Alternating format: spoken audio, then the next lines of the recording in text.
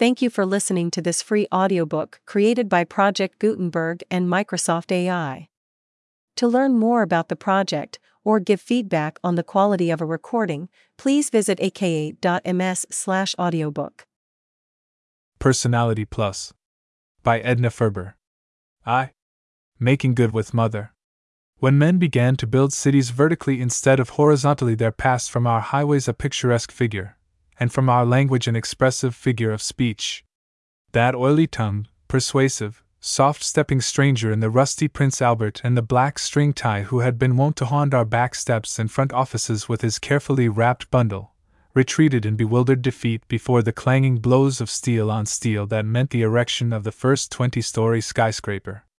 As slick, we used to say, as a lightning rod agent, of what use his wares on a building whose tower was robed in clouds, and which used the chain lightning for a necklace. The Fourth Avenue antique dealer had another curio to add to his collection of andirons, knockers, snuff boxes, and warming pans. But even as this quaint figure vanished, there sprang up a new and glittering one to take his place. He stood framed in the great plate-glass window of the very building which had brought about the defeat of his predecessor.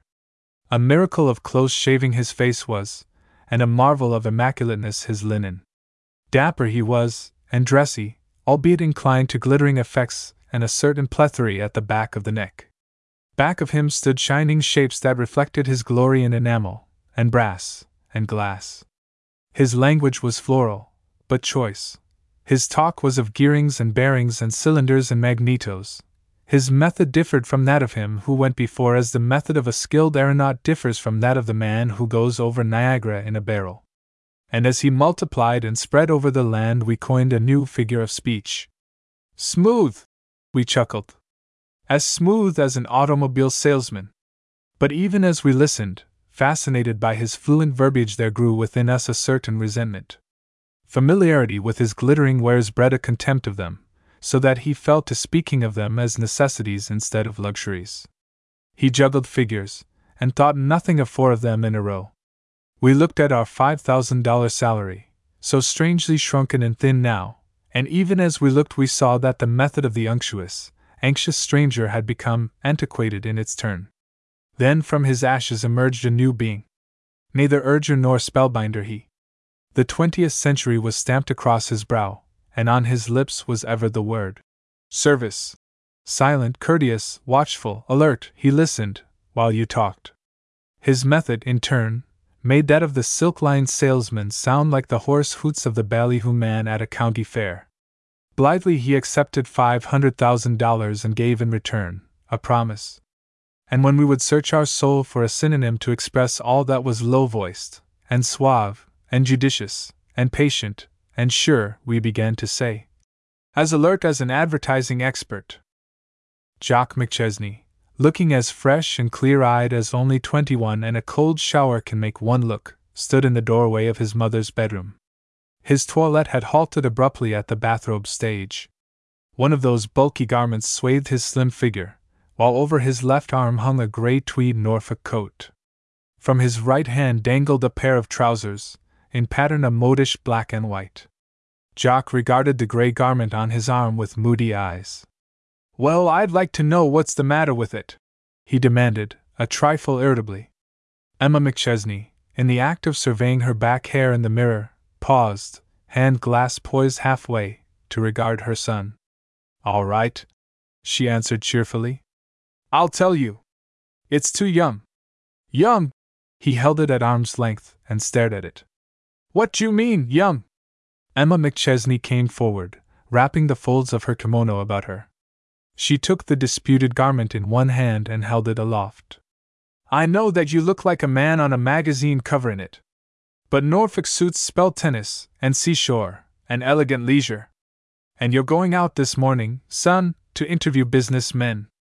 You're going to try to impress the advertising world with the fact that it needs your expert services. You walk into a business office in a Norfolk suit, and everybody from the office boy to the president of the company will ask you what your score is." She tossed it back over his arm. "I'll wear the black and white," said Jock resignedly, and turned toward his own room. At his doorway he paused and raised his voice slightly. For that matter, they're looking for young men. Everybody's young. Why, the biggest men in the advertising game are just kids. He disappeared within his room, still talking. Look at McQuirk, advertising manager of the Combs Car Company. He's so young he has to disguise himself in bone-trimmed eyeglasses with a black ribbon to get away with it. Look at Hopper of the Berg, Schreiner Company. Pulls down $90,000 a year, and if he's 35 I'll... Well, you asked my advice? Interrupted his mother's voice with that muffled effect which is caused by a skirt being slipped over the head. And I gave it. Wear a white duck sailor suit with blue anchors and carry a red tin pail and a shovel, if you want to look young. Only get into it in a jiffy, son, because breakfast will be ready in 10 minutes. I can tell by the way Annie's crashing the cups. So step lively if you want to pay your lovely mother's subway fare. 10 minutes later the slim young figure, in its English-fitting black and white, sat opposite Emma McChesney at the breakfast table and between excited gulps of coffee outlined a meteoric career in his chosen field. And the more he talked and the rosier his figures of speech became, the more silent and thoughtful fell his mother. She wondered if 5 o'clock would find a droop to the set of those young shoulders, if the springy young legs in their absurdly scant modish trousers would have lost some of their elasticity, if the buoyant step in the flat-heeled shoes would not drag a little. 13 years of business experience had taught her to swallow smilingly the bitter pill of rebuff.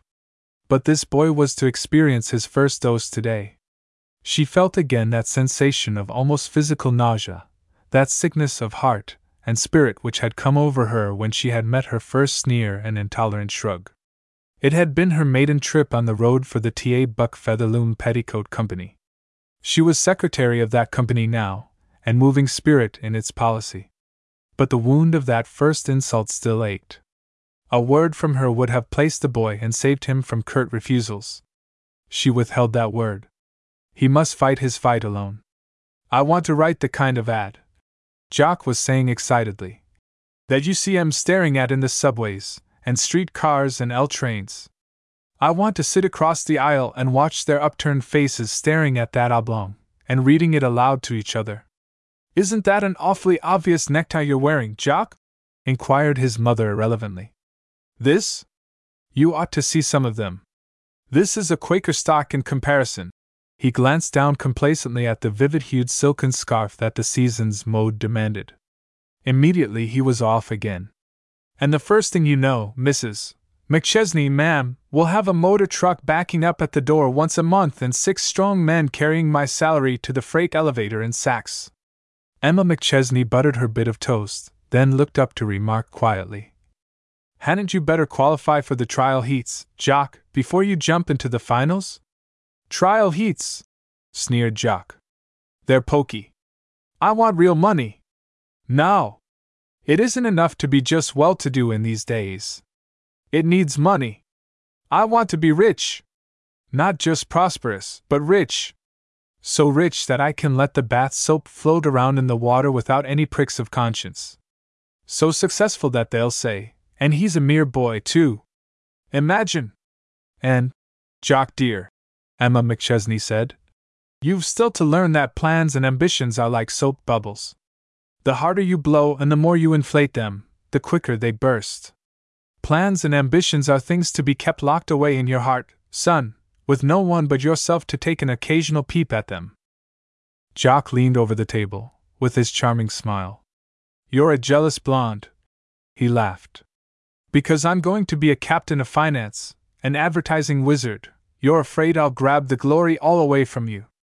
Mrs. McChesney folded her napkin and rose.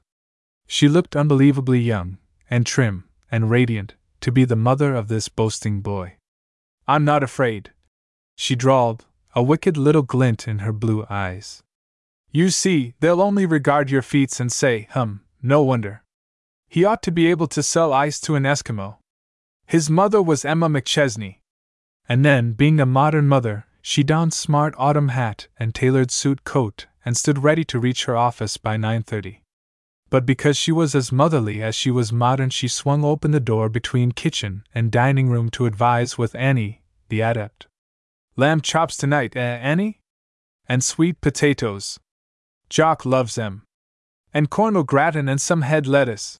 She glanced toward Jock in the hallway, then lowered her voice. Annie, she teased, just give us one of your peach cobblers, will you? You see he's going to be awfully tired when he gets home. So they went stepping off to work together, mother and son. A mother of 25 years before would have watched her son with tear-dimmed eyes from the vine-wreathed porch of a cottage.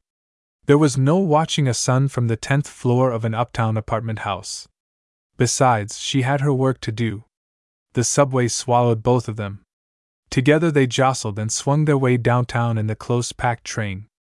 At the 23rd Street station, Jock left her. You'll have dinner tonight with a full-fledged professional gent, he bragged, in his youth and exuberance, and was off down the aisle and out on the platform. Emma McChesney managed to turn in her 9-inch space of train seat so that she watched the slim, buoyant young figure from the window until the train drew away and he was lost in the stairway jam. Just so Rachel had watched the boy Joseph go to meet the Persian caravans in the desert. Don't let them buffalo you, Jock, Emma had said just before he left her. They'll try it. If they give you a broom and tell you to sweep down the back stairs, take it and sweep, and don't forget the corners. And if, while you're sweeping, you notice that kind of broom isn't suited to the stairs, go in and suggest a new kind. They'll like it. Brooms and back stairways had no place in Jock McChesney's mind as the mahogany and gold elevator shot him up to the 14th floor of the great office building that housed the Berg, Schreiner Company.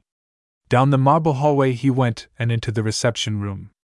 A cruel test it was, that reception room, with the cruelty peculiar to the modern in business. With its soft-shaded lamp, its two-toned rug, its Jacobean chairs, its magazine-laden cathedral oak table, its pot of bright flowers making a smart touch of color in the somber richness of the room, it was no place for the shabby, the down-and-out, the cringing, the rusty, or the mendicant. Jock McChesney, from the tips of his $12 shoes to his radiant face, took the test and stood it triumphantly.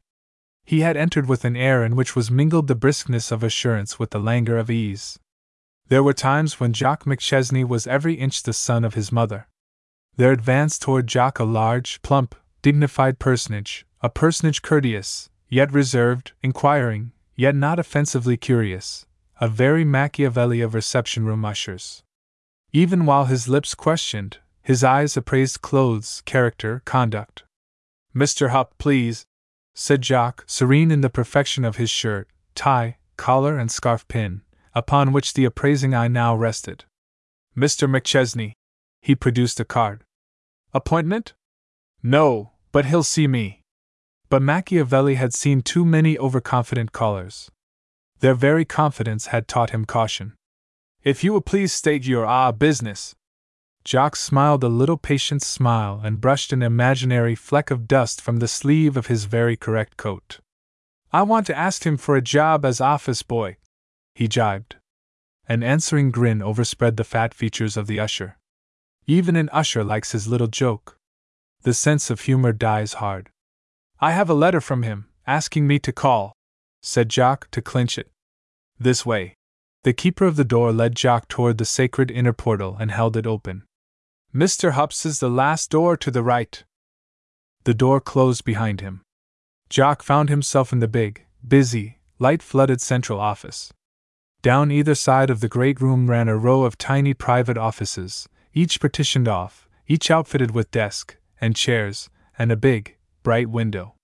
On his way to the last door at the right, Jock glanced into each tiny office, glimpsing busy men bent absorbedly over papers, girls busy with dictation, here and there a door revealing 2 men, or 3, deep in discussion of a problem, heads close together, voices low, faces earnest. It came suddenly to the smartly modish, overconfident boy walking the length of the long room that the last person needed in this marvelously perfected and smooth-running organization was a somewhat odd young man named Jock McChesney. There came to him that strange sensation which comes to every job hunter, that feeling of having his spiritual legs carry him out of the room, past the door, down the hall and into the street, even as, in reality, they bore him on to the very presence which he dreaded and yet wished to see. 2 steps more, and he stood in the last doorway, right. No matinee idol, nervously awaiting his cue in the wings, could have planned his entrance more carefully than Jock had planned this. Ease was the thing, ease, bordering on nonchalance, mixed with a brisk and businesslike assurance. The entrance was lost on the man at the desk.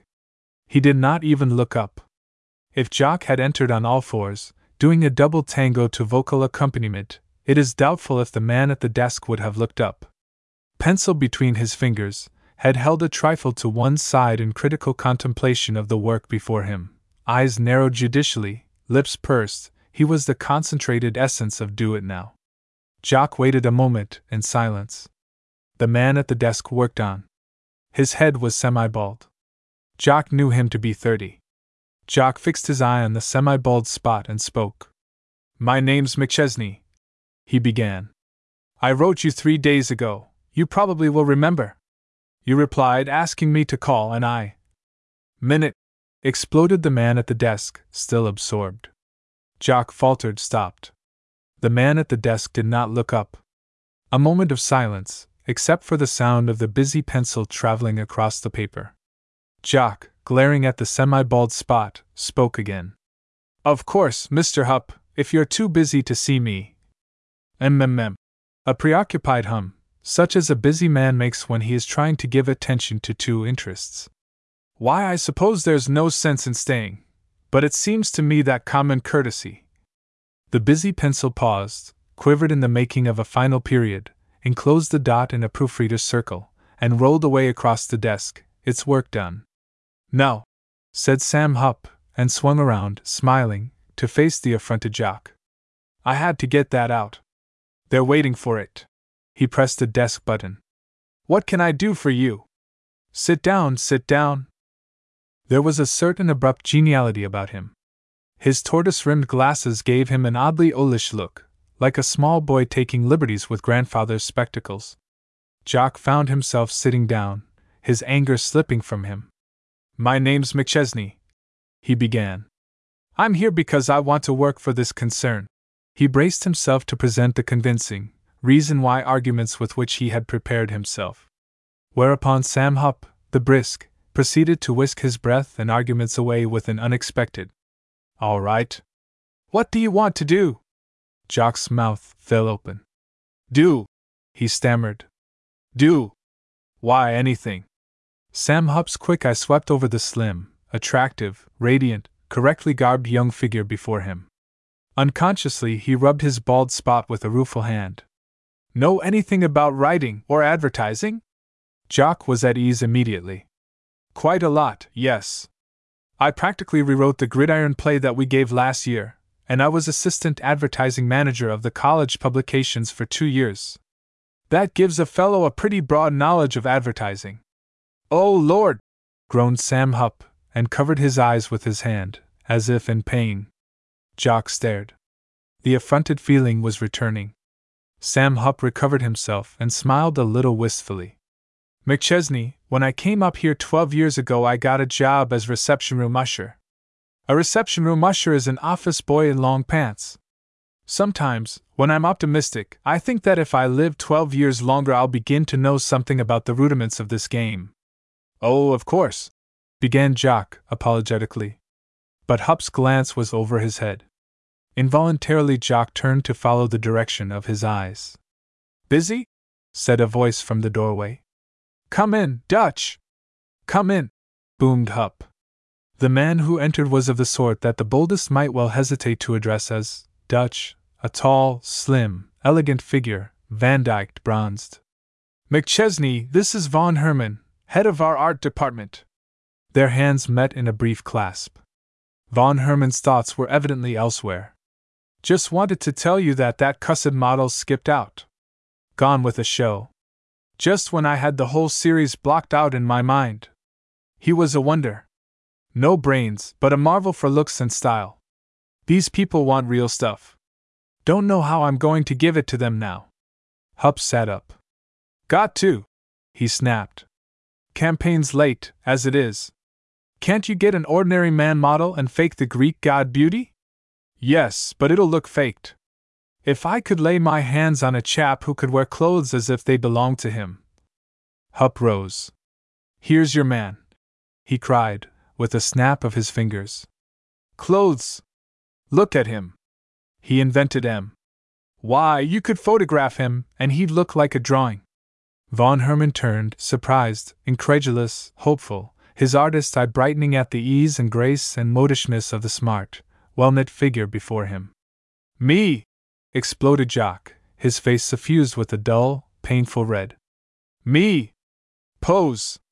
For a clothing ad! Well, Hupp reminded him. You said you'd do anything. Jock McChesney glared belligerently.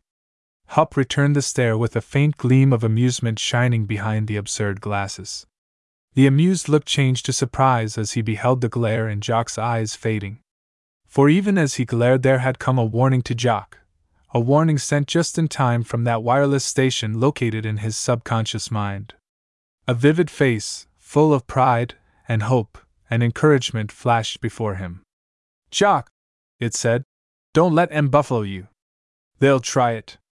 If they give you a broom and tell you to sweep down the back stairs. Jock was smiling his charming boyish smile. Lead me to your north light. He laughed at Von Herman. Got any Robert W. Chambers's heroines tucked away there? Hupp's broad hand came down on his shoulder with a thwack. That's the spirit, McChesney! That's the... He stopped, abruptly. Say, are you related to Mrs. Emma McChesney, of the Featherloom Skirt Company? Slightly. She's my one and only mother. You mean, her son? Well, I'll be darned. He held out his hand to Jock. If you're a real son of your mother, I wish you'd just call the office boy as you step down the hall with Von Herman and tell him to bring me a hammer and a couple of spikes. I'd better nail down my desk. I'll promise not to crowd you for a year or two, grinned Jock from the doorway, and was off with the pleased Von Herman. Past the double row of beehives again, into the elevator, out again, up a narrow iron stairway, into a busy, cluttered, skylight room. Pictures, posters, photographs hung all about. Some of the pictures Jock recognized as old friends that had gazed familiarly at him from subway trains and street cars and theater programs. Golf clubs, tennis rackets, walking sticks, billiard cues were stacked up in corners. And yet there was a bare and orderly look about the place. Two silent, shirt-sleeved men were busy at drawing boards. Through a doorway beyond, Jock could see others similarly engaged in the next room. On a platform in one corner of the room posed a young man in one of those costumes the coat of which is a mongrel mixture of cutaway and sack. You see them worn by clergymen with unsecular ideas in dress, and by the leader of the counterfeiters' gang in the moving pictures. The pose was that met with in the backs of magazines, the head lifted, eyes fixed on an interesting object unseen, one arm crooked to hold a cane, one foot advanced, the other trailing slightly to give a Fifth Avenue 4 o'clock air. His face was expressionless. On his head was a sadly uniron silk hat. Von Herman glanced at the drawing tacked to the board of one of the men. That'll do, Flynn, he said to the model. He glanced again at the drawing. Bring out the hat a little more, Mac. They won't burnish it if you don't. To the artist. Then, turning about. Where's that girl? From a far corner, sheltered by long green curtains, stepped a graceful, almost childishly slim figure in a bronze-green Norfolk suit and close-fitting hat from beneath which curled a fluff of bright golden hair. Von Herman stared at her. You're not the girl, he said. You won't do. You sent for me, retorted the girl. I'm Miss Michelin, Gelda Michelin. I posed for you 6 months ago, but I've been out of town with the shows since then. Von Herman, frowning, opened a table drawer, pulled out a card index, ran his long fingers through it, and extracted a card. He glanced at it, and then, the frown deepening, read it aloud. Michelin, Gelda. Telephone Bryant 4759. Brunette. Medium build. Good neck and eyes. Good figure.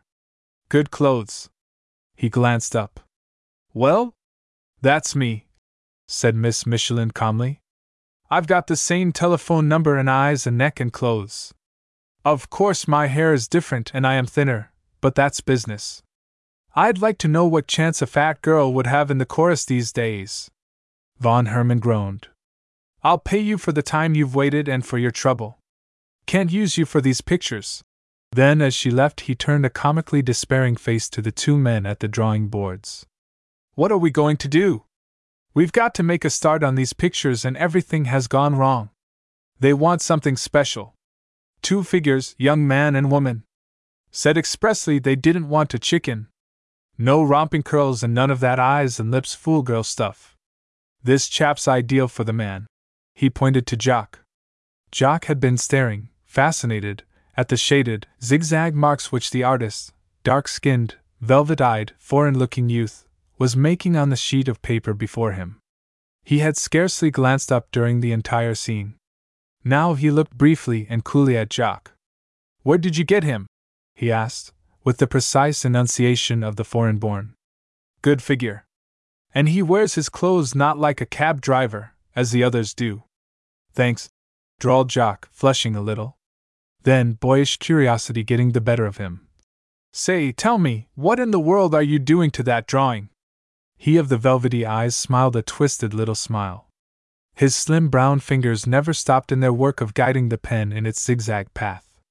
"It is work," he sneered, "to delight the soul of an artist. I am now engaged in the pleasing task of putting the bones in a herringbone suit." But Jock did not smile. Here was another man, he thought, who had been given a broom and told to sweep down the stairway. Von Herman was regarding him almost wistfully. "I hate to let you slip," he said. Then, his face brightening. "By Jove! I wonder if Miss Galt would pose for us if we told her what a fix we were in." He picked up the telephone receiver. "Miss Galt, please," he said. Then, aside, "Of course it's nerve to ask a girl who's earning $3,000 a year to leave her desk and come up and pose for, hello, Miss Galt?" Jock, seated on the edge of the model's platform, was beginning to enjoy himself. Even this end of the advertising business had its interesting side, he thought. 10 minutes later he knew it had. 10 minutes later there appeared Miss Galt.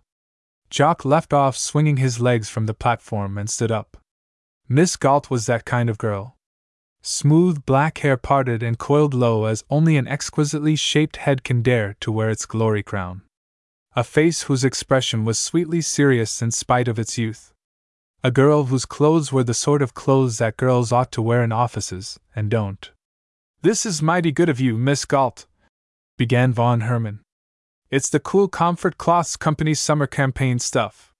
We'll only need you for an hour or so, to get the expression and general outline. Poster stuff, really. Then this young man will pose for the summer union suit pictures." "Don't apologize," said Miss Galt. "We had a hard enough time to get that Cool Comfort account. We don't want to start wrong with the pictures. Besides, I think posing's real fun." Jock thought so too, quite suddenly. Just as suddenly Von Herman remembered the conventions and introduced them. "McChesney?" repeated Miss Galt crisply. "I know a Mrs. McChesney of the T.A. Buck." "My mother," proudly. "Your mother? Then why?" She stopped. "Because," said Jock, "I'm the rawest rookie in the Berg, Schreiner Company. And when I begin to realize what I don't know about advertising, I'll probably want to plunge off the Palisades." Miss Galt smiled up at him, her clear, frank eyes meeting his. "You'll win," she said. "Even if I lose, I win now," said Jock, suddenly audacious. "Hi! Hold that pose!" called Von Herman, happily. 2. Personality Plus. There are 7 stages in the evolution of that individual whose appearance is the signal for a listless. Who do you want to see?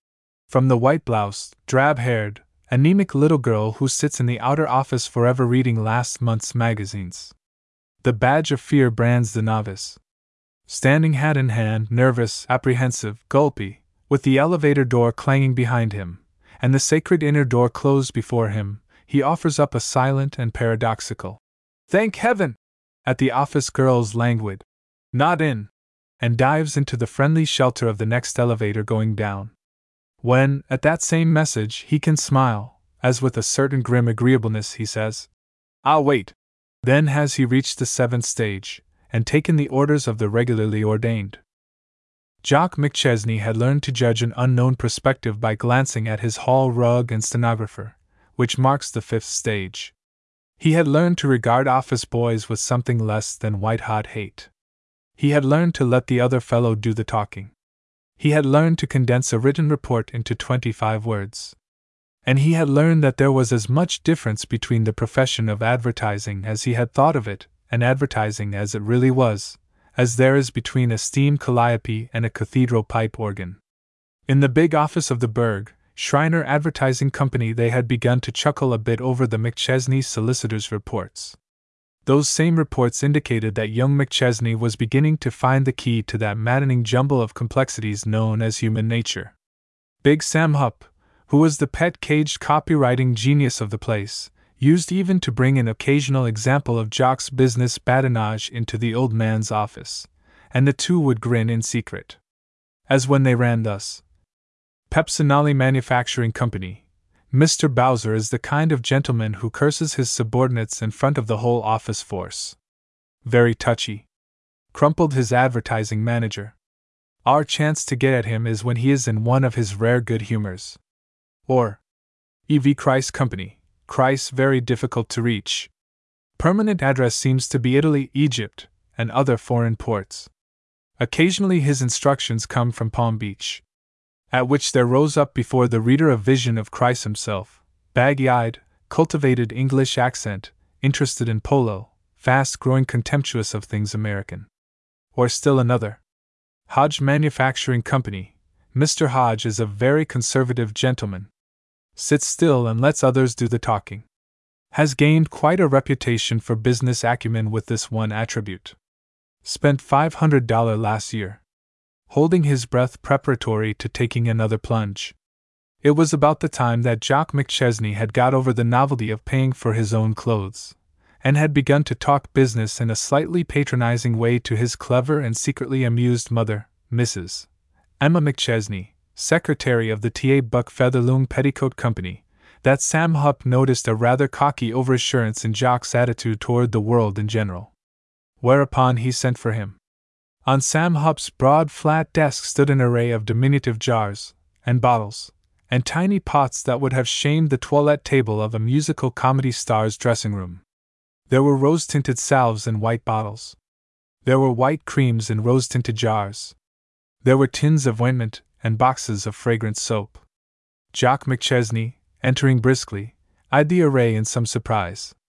Then he grinned, and glanced wickedly at Sam Hupp's prematurely bald head. No use, Mr. Hupp. They say if it's once gone, it's gone. Get it to pay. Shut up, growled Sam Hupp, good-humoredly. Stay in this game long enough and you'll be a hairless wonder yourself. 10 years ago the girls used to have to tie their hands or wear mittens to keep from running their white fingers through my waving silken locks. Sit down a minute. Jock reached forward and took up a jar of cream. He frowned in thought. Then, thought I recognized this stuff. Mother uses it. I've seen it on the bathroom shelf. You bet she uses it, retorted Sam Hupp. What's more, millions of other women will be using it in the next few years. This woman, he pointed to the name on the label, has hit upon the real thing in toilette flub-dub. She's made a little fortune already, and if she don't look out she'll be rich. They've got quite a plant. When she started she used to put the stuff together herself over the kitchen stove. They say it's made of cottage cheese, stirred smooth and tinted pink. Well, anyway, they're nationally known now, or will be when they start to advertise right. I've seen some of their stuff advertised somewhere, interrupted Jock. But I don't remember. There you are. You see, the head of this concern is a little bit frightened at the way she seems slated to become a lady cold cream magnate. They say she's scared pink for fear somebody will steal her recipes. She has a kid nephew who acts as general manager, and they're both on the job all the time. They say the lady herself looks like the spinster in a Begosh drama. You can get a boy to look up your train schedule. Train. Schedule. Across Jock McChesney's mind there flashed a vision of himself, alert, confident, brisk, taking the luxurious 9 o'clock for Philadelphia. Or, maybe, the limited to Chicago. Dashing down to the station in a taxi, of course. Strolling down the car aisle to take his place among those other thoroughbreds of commerce, Men whose chamois gloves and walking sticks, and talk of golf and baseball and motoring spelled elegant leisure, even as their keen eyes and shrewd faces and low-voiced exchange of such terms as stocks and sales and propositions proclaimed them intent on bagging the day's business. Sam Hupp's next words brought him back to reality with a jerk. I think you have to change at Buffalo. It gets you to Tonawanda in the morning. Rotten train. Tonawanda, repeated Jock. Now listen, kid. Sam Hupp leaned forward, and his eyes behind their great round black-rimmed glasses were intent on Jock. I'm not going to try to steer you. You think that advertising is a game. It isn't. There are those who think it's a science. But it isn't that either. It's white magic, that's what it is. And you can't learn it from books, any more than you can master trout fishing from reading The Complete Angler. He swung about and swept the beauty lotions before him in a little heap at the end of his desk. Here, take this stuff. And get chummy with it. Eat it if necessary, learn it somehow. Jock stood up, a little dazed. But what, how, I mean? Sam Hupp glanced up at him. Sending you down there isn't my idea. It's the old man's. He's got an idea that you. He paused and put a detaining hand on Jock McChesney's arm. Look here. You think I know a little something about advertising, don't you? You, laughed Jock. You're the guy who put the whitening in the Great White Way. Everybody knows you were the. Thanks, interrupted Sam Hupp, a little dryly. Let me tell you something, young un. I've got what you might call a 30-horsepower mind. I keep it running on high all the time, with the muffler cut out, and you can hear me coming for miles. But the old man. He leaned forward impressively. The old man, boy, has the 80-power kind built like a watch. No smoke, no dripping, and you can't even hear the engine purr. But when he throws her open, well, he can pass everything on the road. Don't forget that. He turned to his desk again and reached for a stack of papers and cuts. Good luck to you. If you want any further details, you can get 'em from Hayes. He plunged into his work. There arose in Jock McChesney's mind that instinct of the man in his hour of triumph, the desire to tell a woman of his greatness. He paused a second outside Sam Hupp's office, turned, and walked quickly down the length of the great central room. He stopped before a little glass door at the end, tapped lightly, and entered. Grace Galt, copywriter, looked up, frowning a little. Then she smiled. Miss Galt had a complete layout on the desk before her, scrapbooks, cuts, copy, magazines. There was a little smudge on the end of her nose. Grace Galt was writing about magnetos. She was writing about magnetos in a way to make you want to drop your customer, or your ironing, or your game, and go downtown and buy that particular kind of magneto at once. Which is the secretest part of the wizardry of advertising copy. To look at Grace Galt, you would have thought that she should have been writing about the rose-tinted jars in Jock McChesney's hands instead of about such things as ignition, and insulation, and ball bearings, and induction windings. But it was Grace Galt's gift that she could take just such hard, dry, technical facts and weave them into a story that you followed to the end. She could make you see the romance in condensers and transformers. She had the power that caused the reader to lose himself in the charm of magnetic poles, and ball bearings, and high-tension sparks. Just dropped in to say goodbye, said Jock very casually. Going to run upstate to see the Athena Company, toilette specialties, you know. It ought to be a big account. Athena? Grace Galt regarded him absently, her mind still on her work. Then her eyes cleared. You mean at Tonawanda? And they're sending you? Well, she put out a congratulatory hand. Jock gripped it gratefully. Not so bad, eh? He boasted. Bad, echoed Grace Galt. Her face became serious. Do you realize that there are men in this office who have been here for 5 years, 6 years, or even more, and who have never been given a chance to do anything but stenography, or perhaps some private secretarying? I know it, agreed Jock. But there was no humbleness in his tone. He radiated self-satisfaction. He seemed to grow and expand before her eyes. A little shadow of doubt crept across Grace Galt's expression of friendly interest. Are you scared? she asked.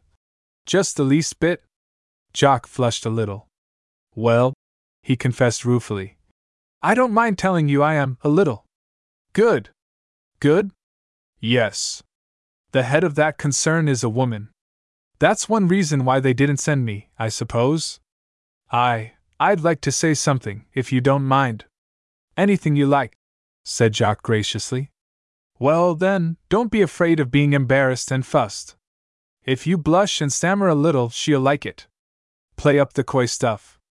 The coy stuff, echoed Jock. I hadn't thought much about my attitude toward the lady.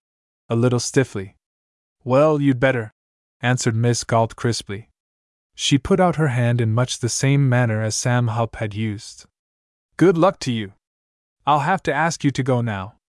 I'm trying to make this magneto sound like something without which no home is complete, and to make people see that there's as much difference between it and every other magneto as there is between the steam shovels that dug out the Panama Canal and the junk that the French left there. She stopped. Her eyes took on a faraway look. Her lips were parted slightly. Why, that's not a bad idea, that last. I'll use that. She began to scribble rapidly on the sheet of paper before her. With a jolt, Jock McChesney realized that she had forgotten all about him. He walked quietly to the door, opened it, shut it very quietly, then made for the nearest telephone. He knew one woman he could count on to be proud of him. He gave his number, waited a little eager moment, then. Featherloom Petticoat Company? Mrs. McChesney, and waited again. Then he smiled. You needn't sound so official. He laughed. It's only your son. Listen. He took on an elaborate carelessness of tone. I've got to take a little jump out of town. On business. Oh, a day or so. Rather important, though. I'll have time to run up to the flat and throw a few things into a bag. I'll tell you, I really ought to keep a bag packed down here. In case of emergency, you know. What? It's the Athena Toilette Preparations Company. Well, I should say it is. I'll wire you. You bet. Thanks. My what? Oh, toothbrush. No, goodbye. So it was that at 3:10 Jock McChesney took himself, his hopes, his dread, and his smart walrus bag aboard a train that halted and snuffed and backed, and bumped and halted with maddening frequency. But it landed him at last in a little town bearing the characteristics of all American little towns. It was surprisingly full of 6-cylinder cars, and 5 and 10-cent stores, and banks with Doric columns, and paved streets. After he had registered at the hotel, and as he was cleaning up a bit, he passed an amused eye over the bare, ugly, fusty little hotel bedroom. But somehow, as he stood in the middle of the room, a graceful, pleasing figure of youth and confidence, the smile faded. Towel in hand, he surveyed the barrenness of it. He stared at the impossible wallpaper, at the battered furniture, the worn carpet. He sniffed the stuffy smell of, what was that smell, anyhow, straw, and matting, and dust, and the ghost odor of hundreds who had occupied the room before him. It came over him with something of a shock that this same sort of room had been his mother's only home in the 10 years she had spent on the road as a traveling saleswoman for the T.A. Buck Featherloom Petticoat Company. This was what she had left in the morning. To this she had come back at night. As he stared ahead of him, there rose before him a mental picture of her, the brightness of her, the sunniness, the indomitable energy, and pluck, and courage. With a sudden burst of new determination, he wadded the towel into a moist ball, flung it at the washstand, seized hat, coat, and gloves, and was off down the hall. So it was with something of his mother's splendid courage in his heart, but with nothing of her canny knowledge in his head, Jock McChesney fared forth to do battle with the merciless God business. It was 10:30 of a brilliant morning just 2 days later that a buoyant young figure swung into an elevator in the great office building that housed the Berg, Shriner Advertising Company. Just one more grain of buoyant swing and the young man's walk might have been termed a swagger. As it was, his walrus bag just saved him.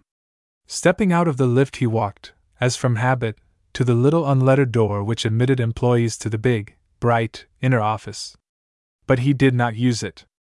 Instead, he turned suddenly, and walked down the hall to the double door which led into the reception room. He threw out his legs stiffly and came down rather flat-footed, the way George Cohan does when he's pleased with himself in the second act. "Hello, Mac!" he called out jovially. Mac, the usher, so called from his Machiavellian qualities, turned to survey the radiant young figure before him.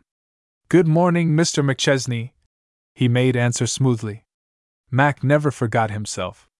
His keen eye saw the little halo of self-satisfaction that hovered above Jock McChesney's head. "A successful trip, I see." Jock McChesney laughed a little, pleased, conscious laugh. "Well, rather," he drawled, and opened the door leading into the main office. He had been loath to lose one crumb of the savor of it. Still smiling, he walked to his own desk, with a nod here and there, dropped his bag, took off coat and hat, selected a cigarette, tapped it smartly, lighted it, and was off down the big room to the little cubbyhole at the other end. But Sam Hupp's plump, keen, good-humored face did not greet him as he entered. The little room was deserted. Frowning, Jock sank into the empty desk chair. He cradled his head in his hands, tilted the chair, pursed his mouth over the slender white cylinder, and squinted his eyes up toward the lazy blue spirals of smoke, the very picture of content and satisfaction. Hupp was attending some conference in the old man's office, of course. He wished they'd hurry. The business of the week was being boiled down there. Those conferences were great cauldrons into which the day's business, or the week's, was dumped, to be boiled, simmered, stirred, skimmed, cooled. Jock had never been privileged to attend one of these meetings. Perhaps by this time next week he might have a spoon in the stirring too. There came the murmur of voices as a door was opened. The voices came nearer. Then quick footsteps. Jock recognized them. He rose, smiling. Sam Hupp, vibrating electric energy, breezed in. "Oh, hello," he said, surprised. Jock's smile widened to a grin. "You back?" "Hello, Hupp," he said coolly. It was the first time that he had omitted the prefix. "You just bet I'm back." There flashed across Sam Hupp's face a curious little look. The next instant it was gone. "Well," said Jock, and took a long breath. "Mr. Bird wants to see you." Hupp plunged into his work. "Me? The old man wants to see me?" "Yes," snapped Hupp shortly. Then, in a new tone, "Look here, son. If he says—" He stopped, and turned back to his work again. "If he says what?" "Nothing. Better run along." "What's the hurry?" "I want to tell you about—" "Better tell him." "Oh, all right," said Jock stiffly. If that was the way they treated a fellow who had turned his first real trick, why, very well. He flung out of the little room and made straight for the old man's office. Seated at his great flat-table desk, Bartholomew Berg did not look up as Jock entered. This was characteristic of the old man. Everything about the chief was deliberate, sure, unhurried. He finished the work in hand as though no other person stood there waiting his pleasure. When at last he raised his massive head, he turned his penetrating pale blue eyes full on Jock. Jock was conscious of a little tremor running through him. People were apt to experience that feeling when that steady, unblinking gaze was turned upon them. And yet it was just the clear, unwavering look with which Bartholomew Berg, farmer boy, had been wont to gaze out across the fresh-plowed fields to the horizon beyond which lay the city he dreamed about. "Tell me your side of it," said Bartholomew Berg tersely. "All of it?" Jock's confidence was returning. "Till I stop you?" "Well," began Jock. And standing there at the side of the old man's desk, his legs wide apart, his face aglow, his hands on his hips, he plunged into his tale. "It started off with a bang from the minute I walked into the office of the plant and met Snyder, the advertising manager. We shook hands and sparked, just like that." He snapped thumb and finger.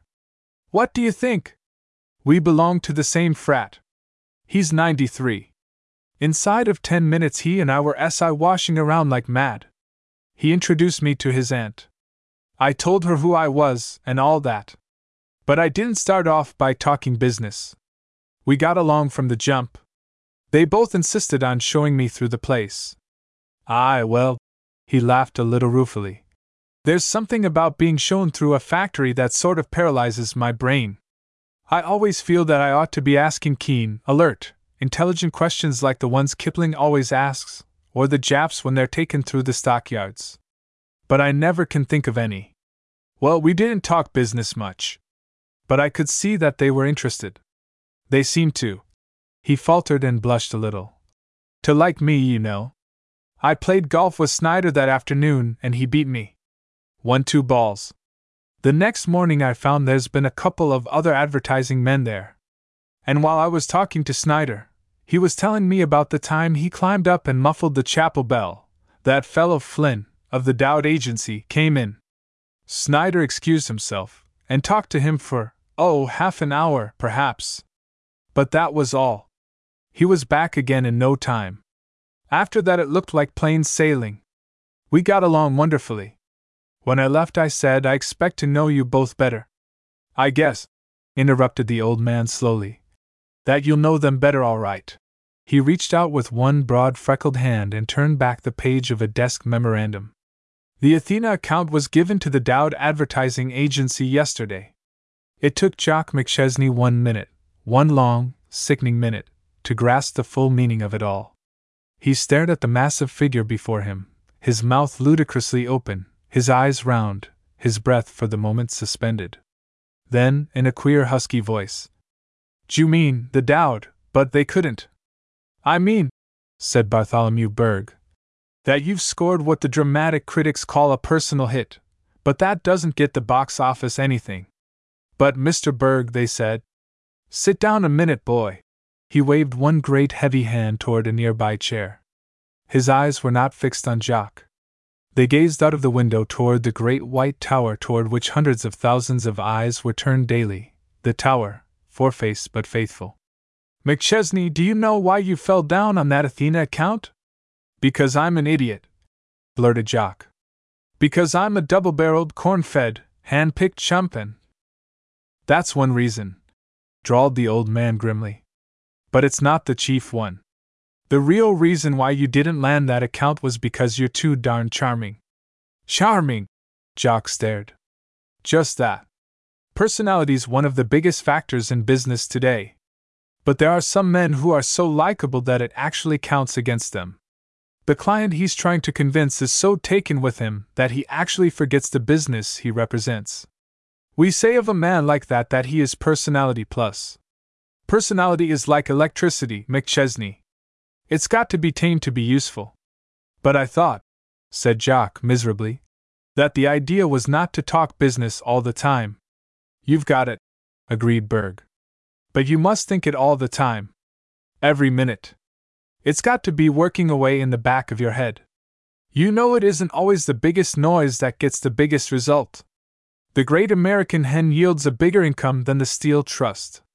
Look at Miss Galt. When we have a job that needs a woman's eye, do we send her? No, why? Because she's too blamed charming. Too much personality.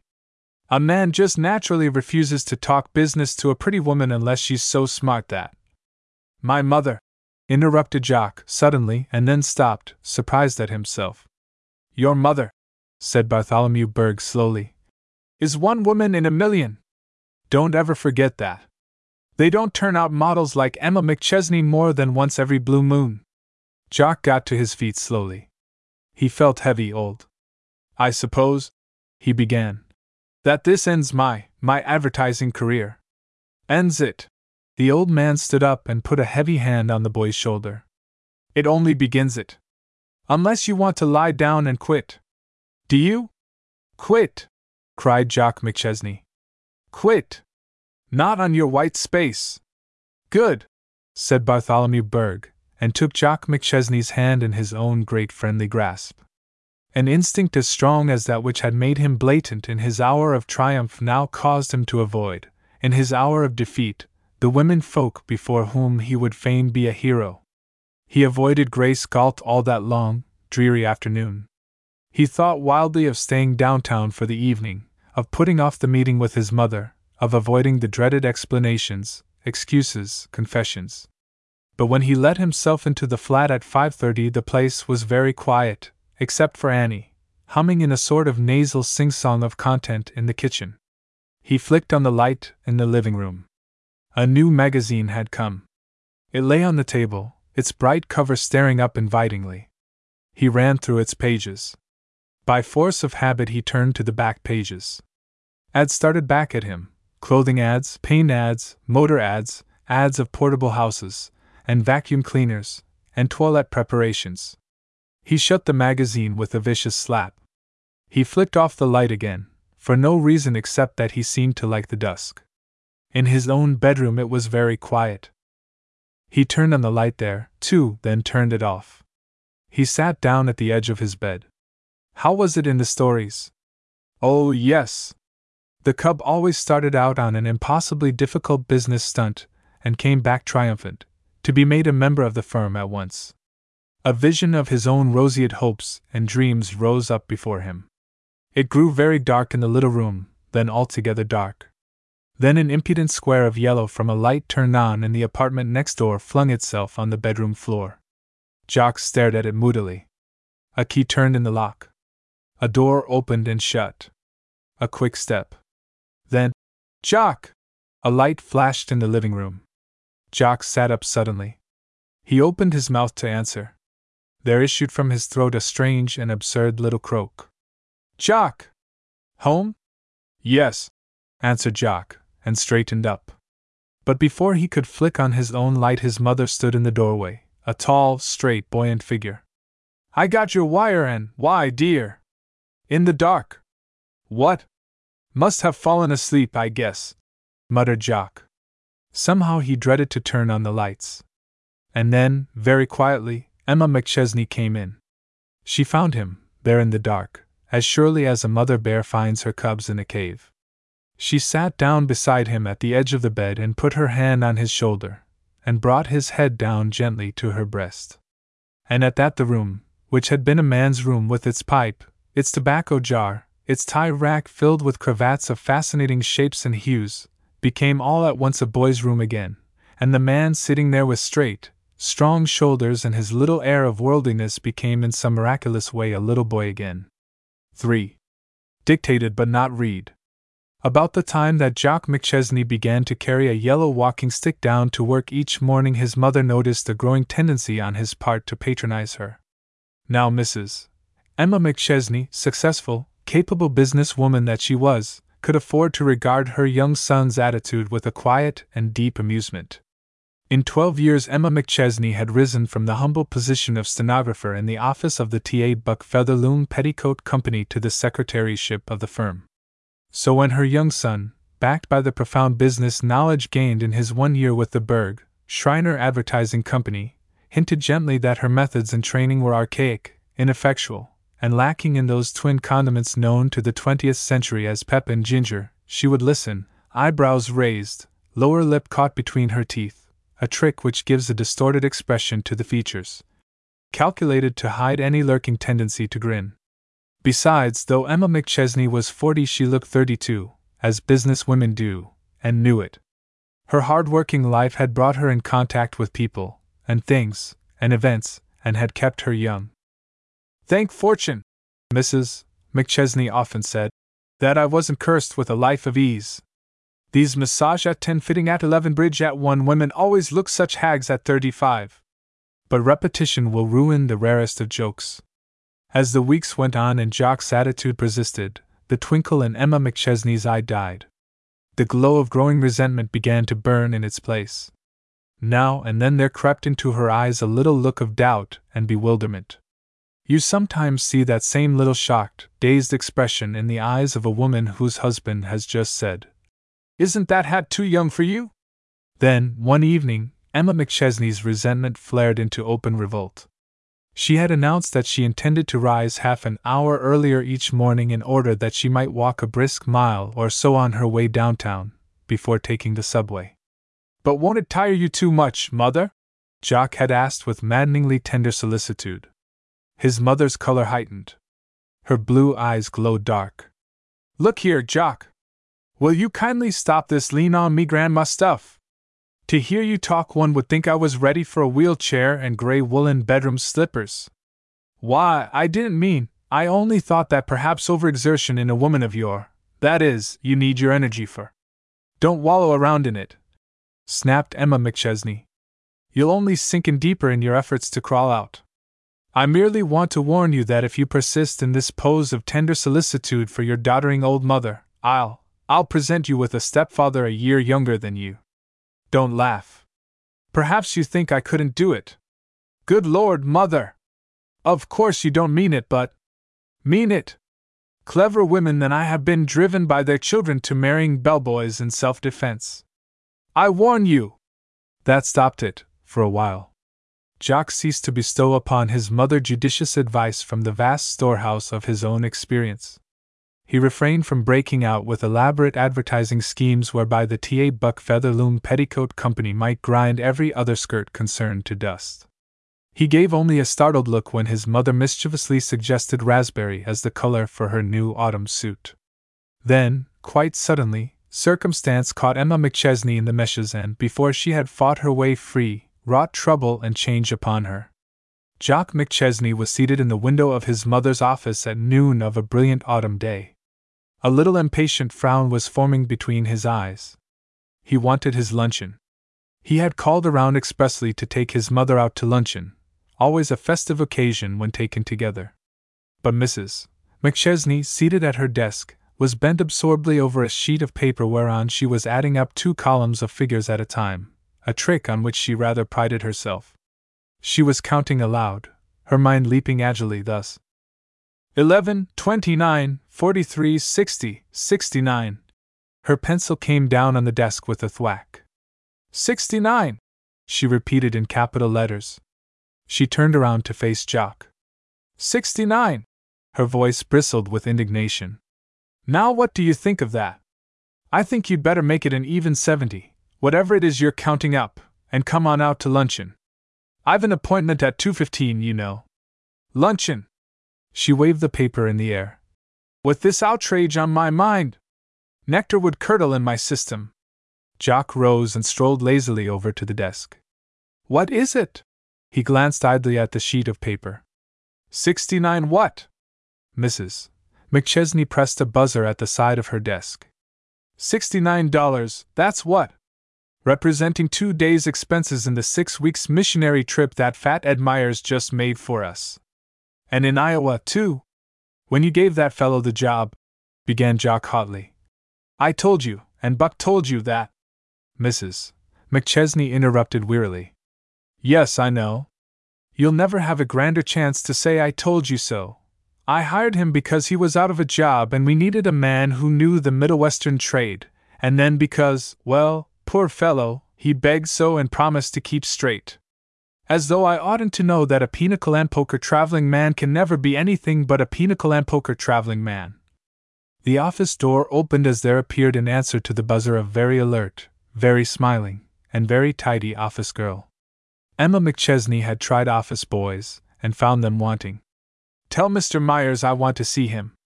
Just going out to lunch. She turned like a racehorse trembling to be off. Putting on his overcoat in the front office. Shall I catch him? Listen here, began Jock uncomfortably.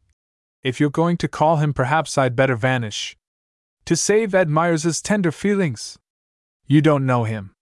Fat Ed Myers could be court-martialed, tried, convicted, and publicly disgraced, with his epaulets torn off, and his sword broken, and likely as not he'd stoop down, pick up a splinter of steel to use as a toothpick, and castle walk down the aisle to the tune with which they were drumming him out of the regiment.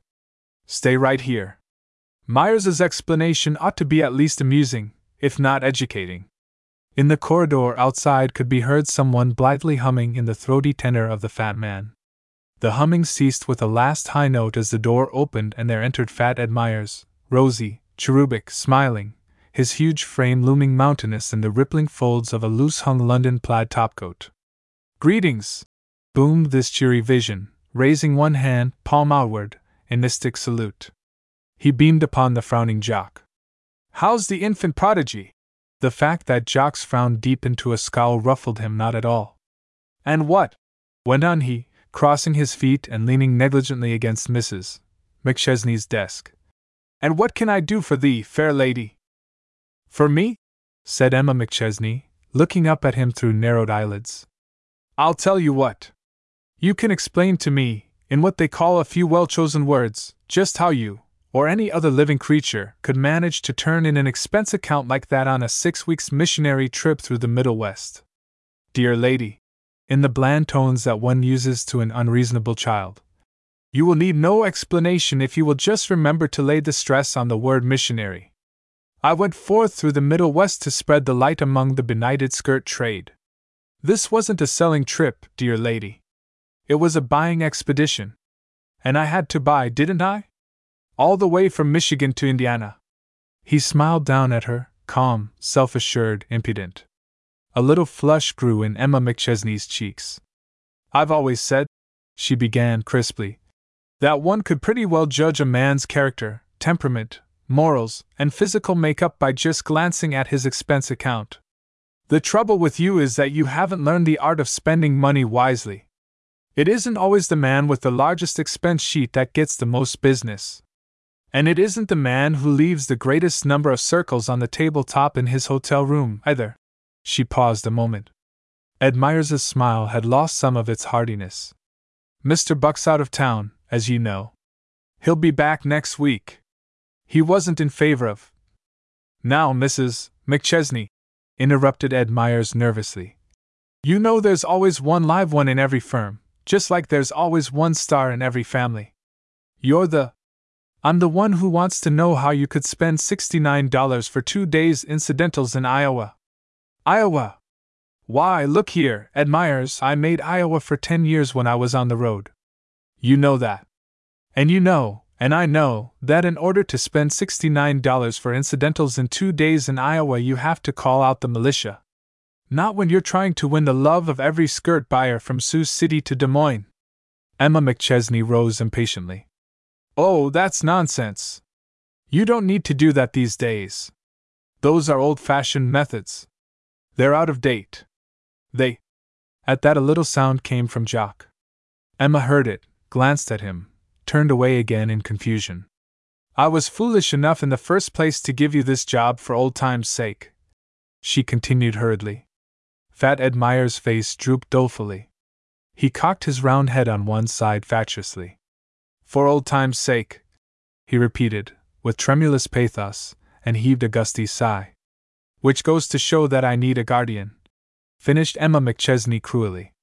The only old times that I can remember are when I was selling feather looms, and you were out for the Sans Silk Skirt Company, both covering the same territory, and both running a year-round race to see which could beat the other at his own game. The only difference was that I always played fair, while you played lowdown whenever you had a chance. Now, my dear Mrs. McChesney, that'll be all, said Emma McChesney, as one whose patience is fast slipping away. Mr. Buck will see you next week. Then, turning to her son as the door closed on the drooping figure of the erstwhile buoyant Myers. Where'll we lunch, Jock? Mother, Jock broke out hotly. Why in the name of all that's foolish do you persist in using the methods of Methuselah? People don't sell goods any more by sending out fat old ex-traveling men to jolly up the trade. Jock, repeated Emma McChesney slowly. Where shall we lunch? It was a grim little meal, eaten almost in silence. Emma McChesney had made it a rule to use luncheon time as a recess. She played mental tag and hopscotch, so that, returning to her office refreshed in mind and body, she could attack the afternoon's work with new vigor. And never did she talk or think business. Today she ate her luncheon with a forced appetite, glanced about with a listlessness far removed from her usual alert interest, and followed Jock's attempts at conversation with a polite effort that was more insulting than downright inattention. Dessert, Mother? Jock had to say it twice before she heard. What? Oh, no, I think not. The waiter hesitated, coughed discreetly, lifted his eyebrows insinuatingly. The French pastry's particularly nice today, madam. If you'd care to try something? Eclair, madam, peach tart, mocha tart, caramel. Emma McChesney smiled. It does sound tempting. She glanced at Jock. And we're wearing our gowns so floppy this year that it makes no difference whether one's fat or not. She turned to the waiter. I never can tell till I see them. Bring your pastry tray, will you? Jock McChesney's finger and thumb came together with a snap. He leaned across the table toward his mother, eyes glowing, lips parted and eager. There! You've proved my point. Point? About advertising. No, don't stop me. Don't you see that what applies to pastry applies to petticoats? You didn't think of French pastry until he suggested it to you, advertised it, really. And then you wanted a picture of them. You wanted to know what they looked like before buying. That's all there is to advertising. Telling people about a thing, making them want it, and showing them how it will look when they have it. Get me? Emma McChesney was gazing at Jock with a curious, fascinated stare. It was a blank little look, such as we sometimes wear when the mind is working furiously. If the insinuating waiter, presenting the laden tray for her inspection, was startled by the rapt expression which she turned upon the cunningly wrought wares, he was too much a waiter to show it. A pause. That one, said Mrs. McChesney, pointing to the least ornate. She ate it, down to the last crumb, in a silence that was pregnant with portent. She put down her fork and sat back. Jock, you win. I suppose I have fallen out of step. Perhaps I've been too busy watching my own feet. TA will be back next week. Could your office have an advertising plan roughly sketched by that time? Could they? His tone was exultant. Watch em! Hup's been crazy to make Featherlooms famous. But look here, son. I want a hand in that copy.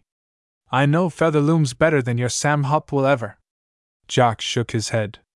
They won't stand for that, Mother. It never works. The manufacturer always thinks he can write magic stuff because he knows his own product. But he never can. You see, he knows too much. That's it. No perspective. We'll see, said Emma McChesney curtly. So it was that 10 days later the first important conference in the interests of the Featherloom Petticoat Company's advertising campaign was called. But in those 10 days of hurried preparation a little silent tragedy had come about. For the first time in her brave, sunny life Emma McChesney had lost faith in herself. And with such malicious humor does fate work her will that she chose Sam Hupp's new dictograph as the instrument with which to prick the bubble of Mrs. McChesney's self-confidence.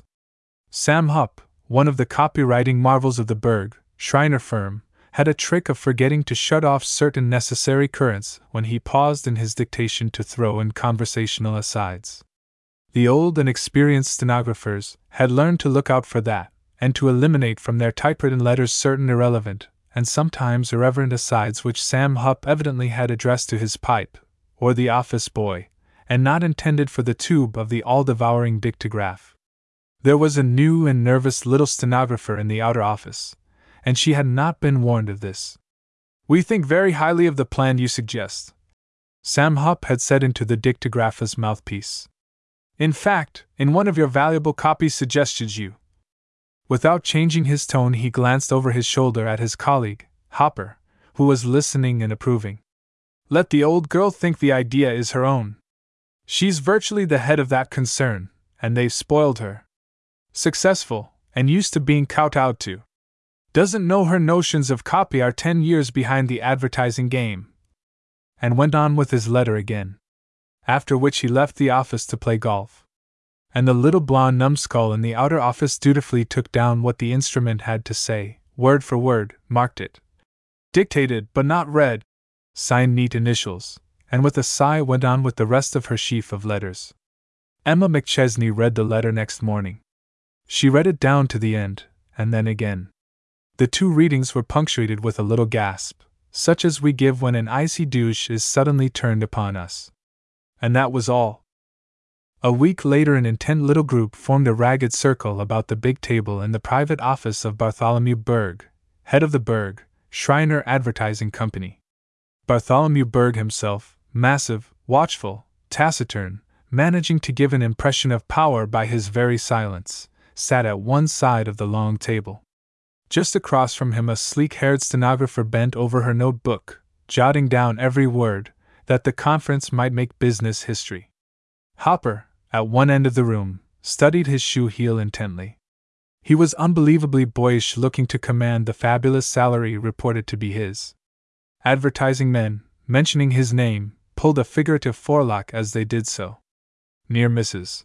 McChesney sat Sam Hupp, he of the lightning brain and the surefire copy. Emma McChesney, strangely silent, kept her eyes intent on the faces of the others.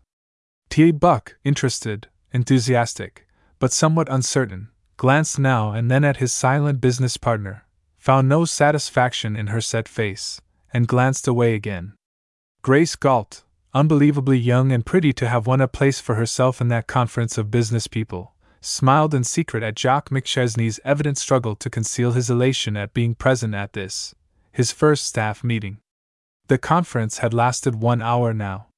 In that time Featherloom petticoats had been picked to pieces, bit by bit, from hem to waistband. Nothing had been left untouched. Every angle had come under the keen vision of the advertising experts. The comfort of the garment, its durability, style, cheapness, service. Which to emphasize? Novelty campaign, in my opinion, said Hopper, breaking one of his long silences. There's nothing new in petticoats themselves, you know. You've got to give 'em a new angle. Yep, agreed Hupp. Start out with a feature skirt. Might illustrate with one of those freak drawings they're crazy about now, slinky figure, you know, hollow-chested, 1 foot trailing, and all that. They're crazy, but they do attract attention, no doubt of that. Bartholomew Berg turned his head slowly. What's your opinion, Mrs. McChesney? He asked. I'm afraid I haven't any, said Emma McChesney listlessly. T.A. Buck stared at her in dismay and amazement. How about you, Mr. Buck? Why, of course this advertising game's new to me. I'm really leaving it in your hands. I really thought that Mrs. McChesney's idea was to make a point of the fact that these petticoats were not freak petticoats, but skirts for the everyday women. She gave me what I thought was a splendid argument a week ago. He turned to her helplessly. Mrs. McChesney sat silent. Bartholomew Berg leaned forward a little and smiled one of his rare smiles. Won't you tell us, Mrs. McChesney? We'd all like to hear what you have to say. Mrs. McChesney looked down at her hands. Then she looked up, and addressed what she had to say straight to Bartholomew Berg. I simply didn't want to interfere in this business. I know nothing about it, really. Of course, I do know Featherloom petticoats. I know all about them. It seemed to me that just because the newspapers and magazines were full of pictures showing spectacular creatures in impossible attitudes wearing tango T-skirts, we are apt to forget that those types form only a thin upper crust, and that down beneath there are millions and millions of regular, everyday women doing regular everyday things in regular everyday clothes. Women who wash on Monday, and iron on Tuesday, and bake 1-egg cakes, and who have to hurry home to get supper when they go downtown in the afternoon. They're the kind who go to market every morning, and take the baby along in the go-kart, and they're not wearing crepe de chine tango petticoats to do it in, either. They're wearing skirts with a drawstring in the back, and a label in the band guaranteed to last 1 year. Those are the people I'd like to reach and hold. Said Hopper, from his corner, cryptically. Bartholomew Berg looked at Emma McChesney admiringly. Sounds reasonable and logical, he said. Sam Hupp sat up with a jerk. It does sound reasonable, he said briskly. But it isn't. Pardon me, won't you, Mrs. McChesney? But you must realize that this is an extravagant age. The very workingmen's wives have caught the spending fever. The time is past when you can attract people to your goods with the promise of durability and wear. They don't expect goods to wear. They'd resent it if they did. They get tired of an article before it's worn out. They're looking for novelties. They'd rather get 2 months' wear out of a skirt that's slashed a new way, than a year's wear out of one that looks like the sort that Mother used to make. Mrs. McChesney, her cheeks very pink, her eyes very bright, subsided into silence. In silence she sat throughout the rest of the conference. In silence she descended in the elevator with T.A. Buck, and in silence she stepped into his waiting car. T.A. Buck eyed her worriedly. Well? He said. Then, as Mrs. McChesney shrugged non-committal shoulders. Tell me, How do you feel about it? Emma McChesney turned to face him, breathing rather quickly. The last time I felt as I do just now was when Jock was a baby. He took sick, and the doctors were puzzled. They thought it might be something wrong with his spine. They had a consultation, 5 of them, with the poor little chap on the bed, naked. They wouldn't let me in, so I listened in the hallway, pressed against the door with my face to the crack. They prodded him, and poked him, and worked his little legs and arms, and every time he cried I prayed, and wept, and clawed the door with my fingers, and called them beasts and torturers and begged them to let me in, though I wasn't conscious that I was doing those things, at the time. I didn't know what they were doing to him, though they said it was all for his good, and they were only trying to help him. But I only knew that I wanted to rush in, and grab him up in my arms, and run away with him, run, and run, and run. She stopped, lips trembling, eyes suspiciously bright. And that's the way I felt in there, this afternoon. T.A. Buck reached up and patted her shoulder. Don't, old girl. It's going to work out splendidly, I'm sure. After all, those chaps do know best. They may know best, but they don't know featherlooms, retorted Emma McChesney. True. But perhaps what Jock said when he walked with us to the elevator was pretty nearly right. You know, he said we were criticizing their copy the way a plumber would criticize the Parthenon, so busy finding fault with the lack of drains that we failed to see the beauty of the architecture. T.A., said Emma McChesney solemnly. T.A., we're getting old. Old? You. I. Ha! You may ha, all you like. But do you know what they thought of us in there?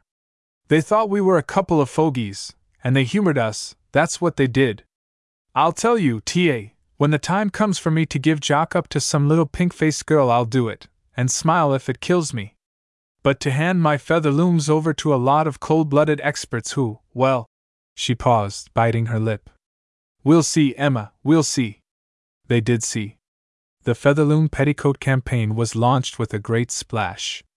It sailed serenely into the sea of national business. Then suddenly something seemed to go wrong with its engines. It began to wobble and showed a decided list to port. Jock, who at the beginning was so puffed with pride that his gold fountain pen threatened to burst the confines of his very modishly tight vest, lost 2 degrees of pompousness a day, and his attitude toward his unreproachful mother was almost humble. A dozen times a week T.A. Buck would stroll casually into Mrs. McChesney's office. Think it's going to take hold? He would ask. Our men say the dealers have laid in, but the public doesn't seem to be tearing itself limb from limb to get to our stuff. Emma McChesney would smile and shrug noncommittal shoulders. When it became very painfully apparent that it wasn't taking hold, T.A. Buck, after asking the same question, now worn and frayed with asking, broke out, crossly. Well, really, I don't mind the shrug, but I do wish you wouldn't smile. After all, you know, this campaign is costing us money, real money, and large chunks of it. It's very evident that we shouldn't have tried to make a national campaign of this thing. Whereupon Mrs. McChesney's smile grew into a laugh. Forgive me, T.A., I'm not laughing at you.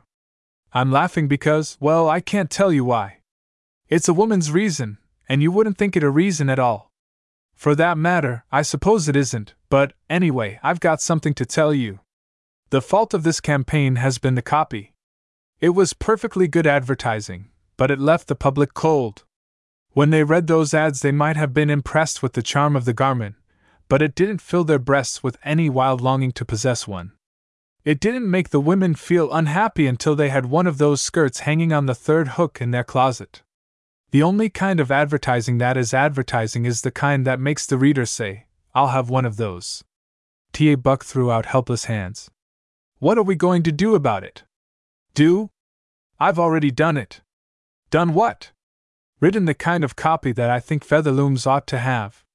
I just took my knowledge of Featherlooms, plus what I knew about human nature, sprinkled in a handful of good humor and sincerity, and they're going to feed it to the public. It's the same recipe that I used to use in selling Featherlooms on the road. It used to go by word of mouth. I don't see why it shouldn't go on paper. It isn't classic advertising. It isn't scientific. It isn't even what they call psychological, I suppose. But it's human. And it's going to reach that great, big, solid, safe, spot cash mass known as the middle class. Of course, my copy may be wrong. It may not go, after all, but it did go. It didn't go with a rush or a bang. It went slowly, surely, hand over hand, but it went, and it kept on going. And watching it climb and take hold, there came back to Emma McChesney's eye the old sparkle, to her step the old buoyancy, to her voice the old delightful ring. And now, when T.A. Buck strolled into her office of a morning, with his "It's taking hold, Mrs. Mac," she would dimple like a girl as she laughed back at him. "With a grip that won't let go. It looks very much as though we were going to be millionaires in our old age, you and I," went on Buck. Emma McChesney opened her eyes wide. "Old," she mocked. "Old. You. I. Ha! For the man within him. They used to do it much more picturesquely. They rode in coats of scarlet, in the crisp, clear morning, to the winding of horns and the baying of hounds, to the thud-thud of hoofs and the crackle of underbrush. Across fresh plowed fields they went, crashing through forest paths, leaping ditches, taking fences, scrambling up the inclines, pelting down the hillside, helter-skelter, until, panting, wide-eyed, eager, blood-hungry, the hunt closed in at the death.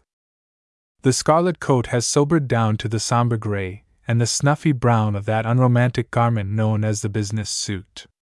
The winding horn has become a goblet, and its notes are the tinkle of ice against glass.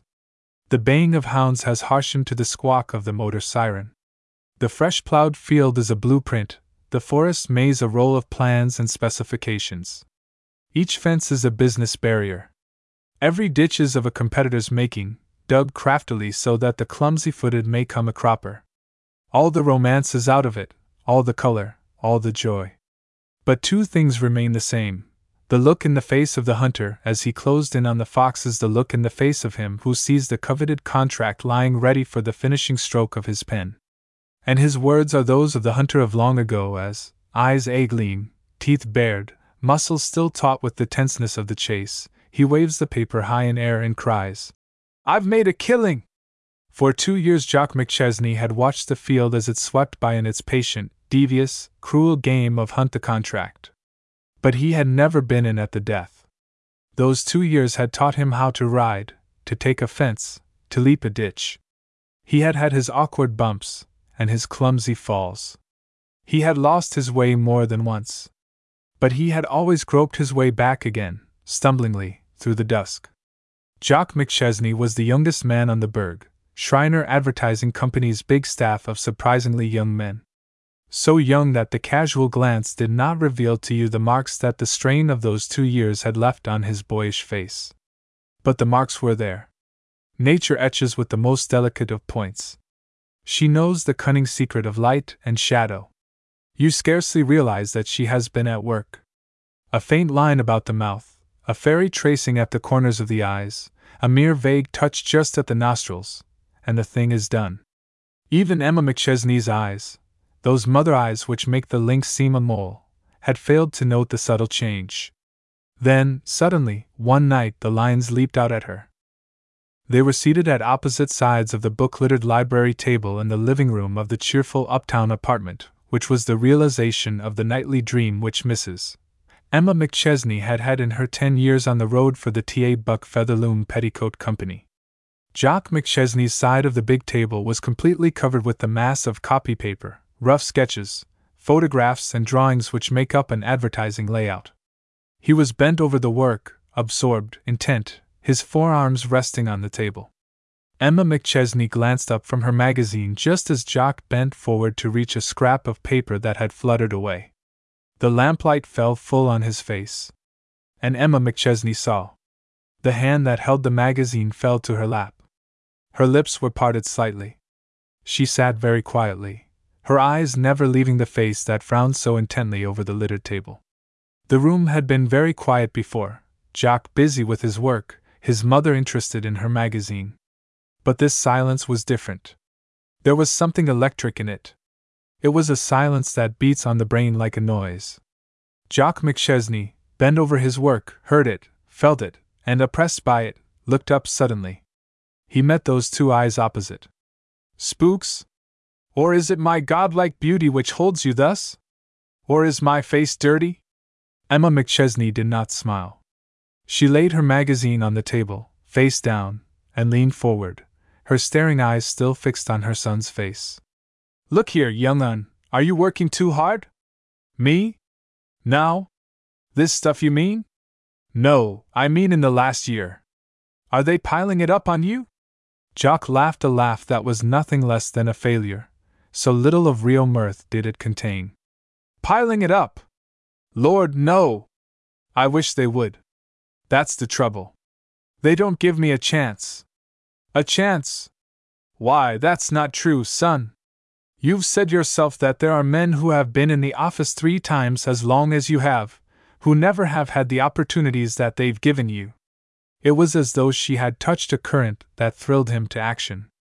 He pushed back his chair and stood up, one hand thrust into his pocket, the other passing quickly over his head from brow to nape with a quick, nervous gesture that was new to him.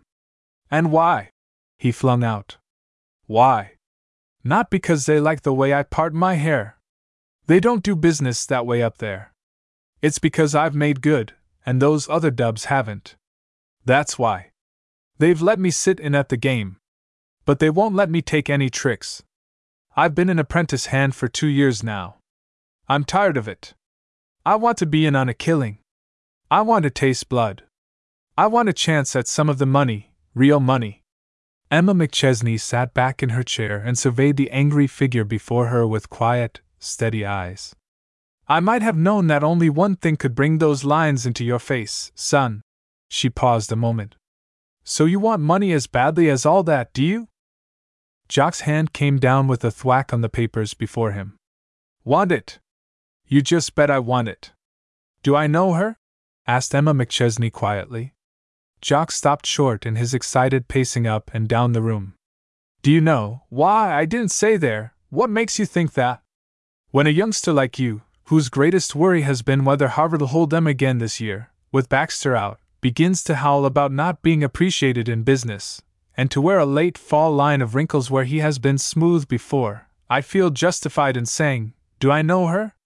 Well, it isn't anyone, at least it isn't what you mean you think it is when you say you. Careful there. You'll trip. Never you mind what I mean I think it is when I say. Count 10, and then just tell me what you think you mean. Jock passed his hand over his head again with that nervous little gesture. Then he sat down, a little wearily. He stared moodily down at the pile of papers before him. His mother faced him quietly across the table. Grayskull's getting twice as much as I am. Jock broke out, with savage suddenness. The first year I didn't mind. A fellow gets accustomed, these days, to see women breaking into all the professions and getting away with men's-sized salaries. But her paycheck doubles mine, more than doubles it. It's been my experience, observed Emma McChesney, that when a firm condescends to pay a woman twice as much as a man, that means she's worth 6 times as much. A painful red crept into Jock's face. Maybe. 2 years ago that would have sounded reasonable to me. 2 years ago, when I walked down Broadway at night, a 50-foot electric sign at 42nd was just an electric sign to me. Just part of the town's decoration like the chorus girls and the midnight theater crowds. Now, well, now every blink of every red and yellow globe is crammed full of meaning. I know the power that advertising has, how it influences our manners, and our morals, and our minds, and our health. It regulates the food we eat, and the clothes we wear, and the books we read, and the entertainment we seek. It's colossal, that's what it is. It's... Keep on like that for another 2 years, Sonny, and no business banquet will be complete without you. The next thing you know you'll be addressing the YMCA advertising classes on the young man in business. Jock laughed a rueful little laugh. I didn't mean to make a speech. I was just trying to say that I've served my apprenticeship. It hurts a fellow's pride. You can't hold your head up before a girl when you know her salary's twice yours, and you know that she knows it. Why, look at Mrs. Hoffman, who's with the Dowd Agency. Of course she's a wonder, even if her face does look like the 58th variety.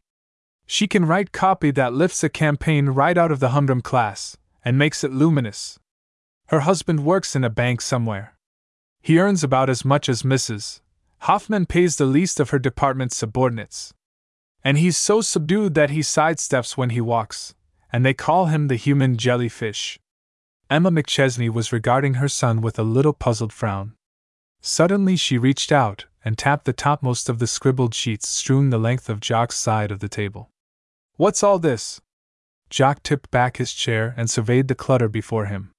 "That," said he, "is what is known on the stage as the papers, and it's the real plot of this piece." I thought so. Just favor me with a scenario, will you?" Half grinning, half serious, Jock stuck his thumbs in the armholes of his waistcoat and began. Scene: Offices of the Berg, Shriner Advertising Company. Time: the present. Characters: Jock McChesney, handsome, daring, brilliant. Suppose you, skip the characters, however fascinating, and get to the action. Jock McChesney brought the tipped chair down on all fours with a thud, and stood up. The grin was gone. He was as serious as he had been in the midst of his tirade of 5 minutes before. "All right. Here it is. And don't blame me if it sounds like cheap melodrama. This stuff," and he waved a hand toward the paper-laden table, "is an advertising campaign plan for the Griebler Gum Company, of St. Louis. Oh, don't look impressed. The office hasn't handed me any such commission. I just got the idea like a flash, and I've been working it out for the last 2 weeks. It worked itself out, almost, the way a really scorching idea does sometimes. This Griebler has been advertising for years. You know the Griebler gum. But it hasn't been the right sort of advertising. Old Griebler, the original gum man, had foggy notions about advertising, and as long as he lived they had to keep it down. He died a few months ago, you must have read of it. Left a regular mint. Ben Griebler, the oldest son, started right in to clean out the cobwebs. Of course the advertising end of it has come in for its share of the soap and water. He wants to make a clean sweep of it. Every advertising firm in the country has been angling for the contract. It's going to be a real one. 2/3 of the crowd have submitted plans. And that's just where my kick comes in. The Berg Shriner Company makes it a rule never to submit advance plans. Excuse me if I seem a trifle rude, interrupted Mrs. McChesney, but I'd like to know where you think you've been wronged in this. Right here, replied Jock, and he slapped his pocket. And here. He pointed to his head. 2 spots so vital that they make old Achilles' heel seem armor-plated. Ben Griebler is one of the show-me kind. He wants value received for money expended, and while everybody knows that he has a loving eye on the Berg Shriner crowd, he won't sign a thing until he knows what he's getting. A firm's record, standing, staff, equipment mean nothing to him. But Jock, I still don't see. Jock gathered up a sheaf of loose papers and brandished them in the air. This is where I come in. I've got a plan here that will fetch this Griebler person. Oh, I'm not dreaming. I outlined it for Sam Hupp, and he was crazy about it. Sam Hupp had some sort of plan outlined himself. But he said this made his sound as dry as cigars in Denver. And you know yourself that Sam Hupp's copy is so brilliant that he could sell brewery advertising to a temperance magazine. Emma McChesney stood up. She looked a little impatient, and a trifle puzzled. But why all this talk? I don't get you. Take your plan to Mr. Berg. If it's what you think it is, he'll see it quicker than any other human being, and he'll probably fall on your neck and invest you in royal robes and give you a mahogany desk all your own. Oh, what's the good? Retorted Jock disgustedly. This Griebler has an appointment at the office tomorrow. He'll be closeted with the old man. They'll call in Hupp. But never a plan will they reveal. It's against their code of ethics. Ethics? I'm sick of the word. I suppose you'd say I'm lucky to be associated with a firm like that, and I suppose I am. But I wish in the name of all the gods of business that they weren't so bloomin' conservative. Ethics? They're all balled up in M, like Henry James in his style. Emma McChesney came over from her side of the table and stood very close to her son. She laid one hand very lightly on his arm and looked up into the sullen, angry young face. I've seen older men than you are, Jock, and better men, and bigger men, wearing that same look, and for the same reason. Every ambitious man or woman in business wears it at one time or another. Sooner or later, Jock, you'll have your chance at the money end of this game. If you don't care about the thing you call ethics, it'll be sooner. If you do care, it will be later. It rests with you, but it's bound to come, because you've got the stuff in you. Maybe, replied Jock the cynical. But his face lost some of its sullenness as he looked down at that earnest, vivid countenance upturned to his. Maybe. It sounds all right, Mother, in the story books. But I'm not quite solid on it. These days it isn't so much what you've got in you that counts as what you can bring out. I know the young man's slogan used to be work and wait, or something pretty like that. But these days they've boiled it down to one word, produce. The marvel of it is that there aren't more of 'em, observed Emma McChesney sadly. More what? More lines. Here. She touched his forehead. And here. She touched his eyes. Lines! Jock swung to face a mirror. Good! I'm so infernally young-looking that no one takes me seriously. It's darned hard trying to convince people you're a captain of finance when you look like an errand boy. From the center of the room, Mrs. McChesney watched the boy as he surveyed himself in the glass. And as she gazed, there came a frightened look into her eyes. It was gone in a minute, and in its place came a curious little gleam, half amused, half pugnacious. Jock McChesney, if I thought that you meant half of what you said tonight about honor, and ethics, and all that, I'd spank me, I suppose, said the young 6-footer. No. And all the humor had fled. Jock, I've never said much to you about your father. But I think you know that he was what he was to the day of his death.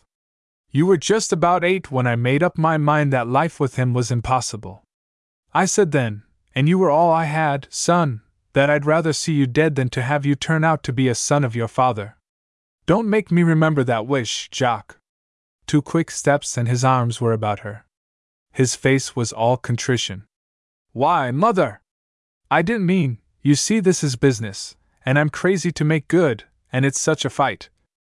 Don't I know it? Demanded Emma McChesney. I guess your mother hasn't been sitting home embroidering lunch cloths these last 15 years. She lifted her head from the boy's shoulder.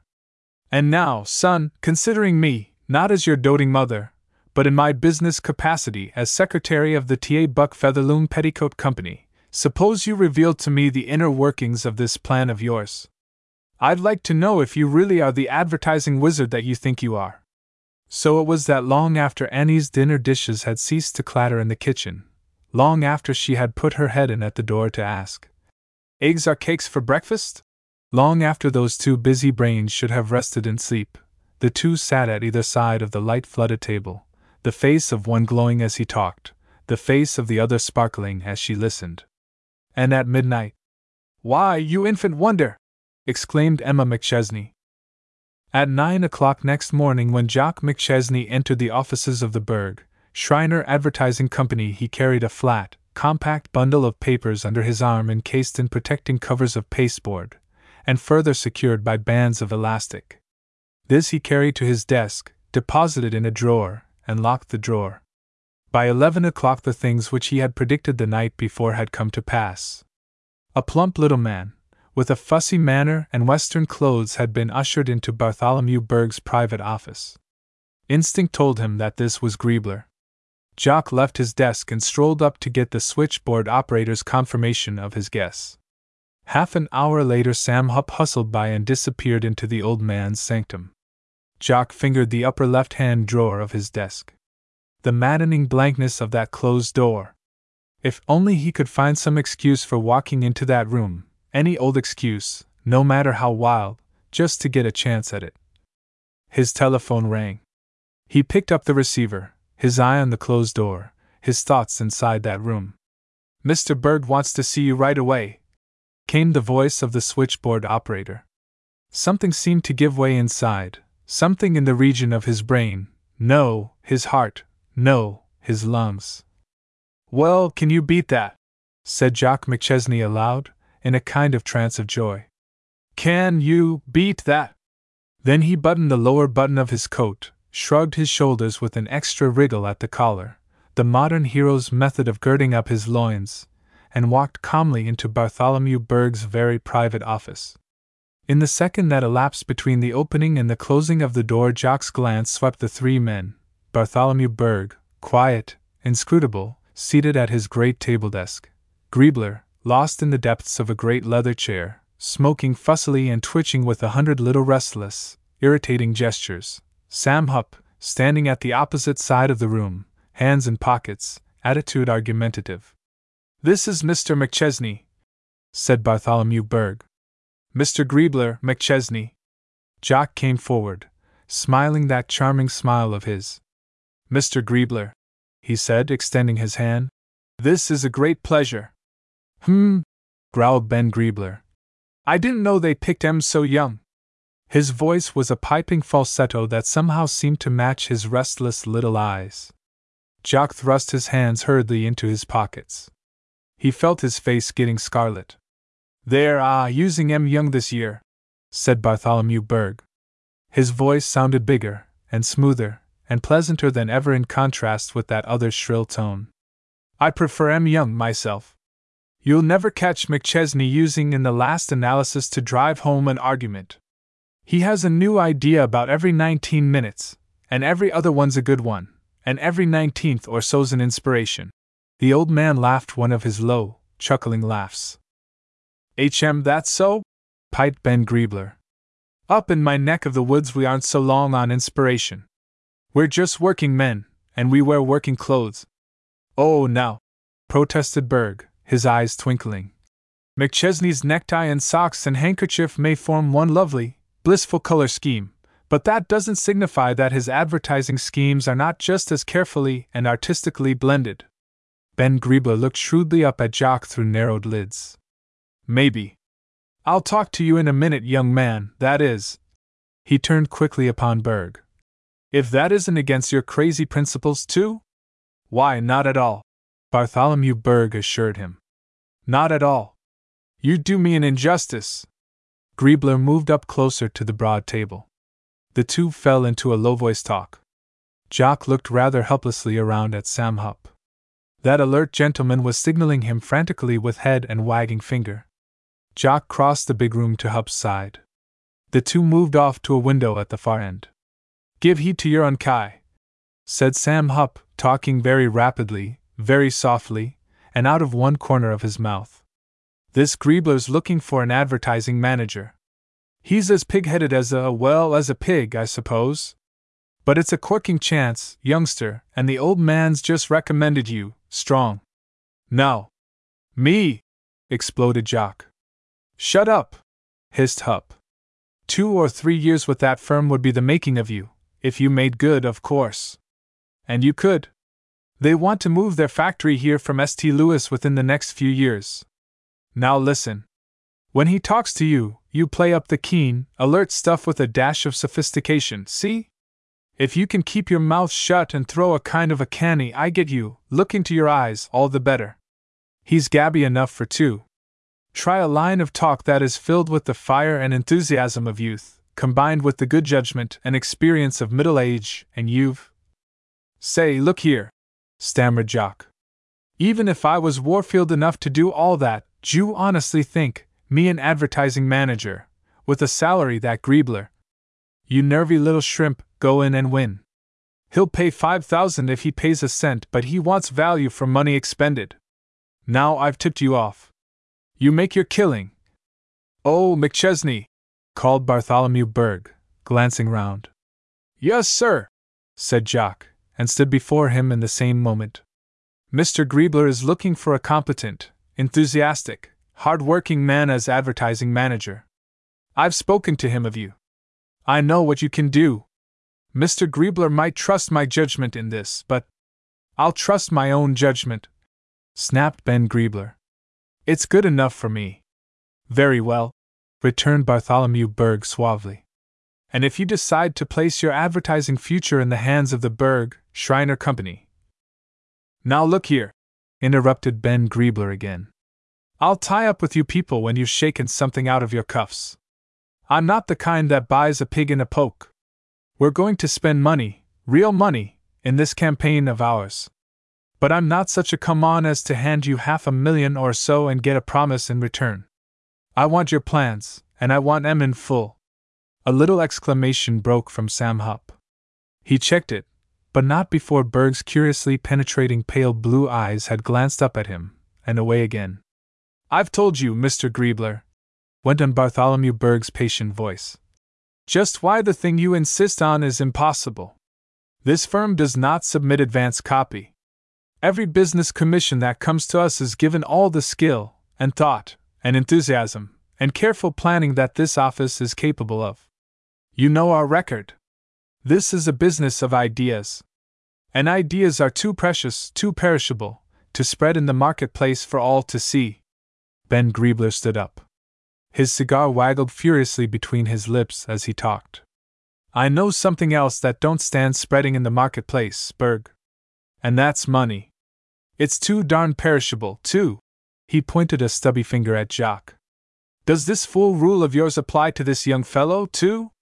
Bartholomew Berg seemed to grow more patient, more self-contained as the other man's self-control slipped rapidly away.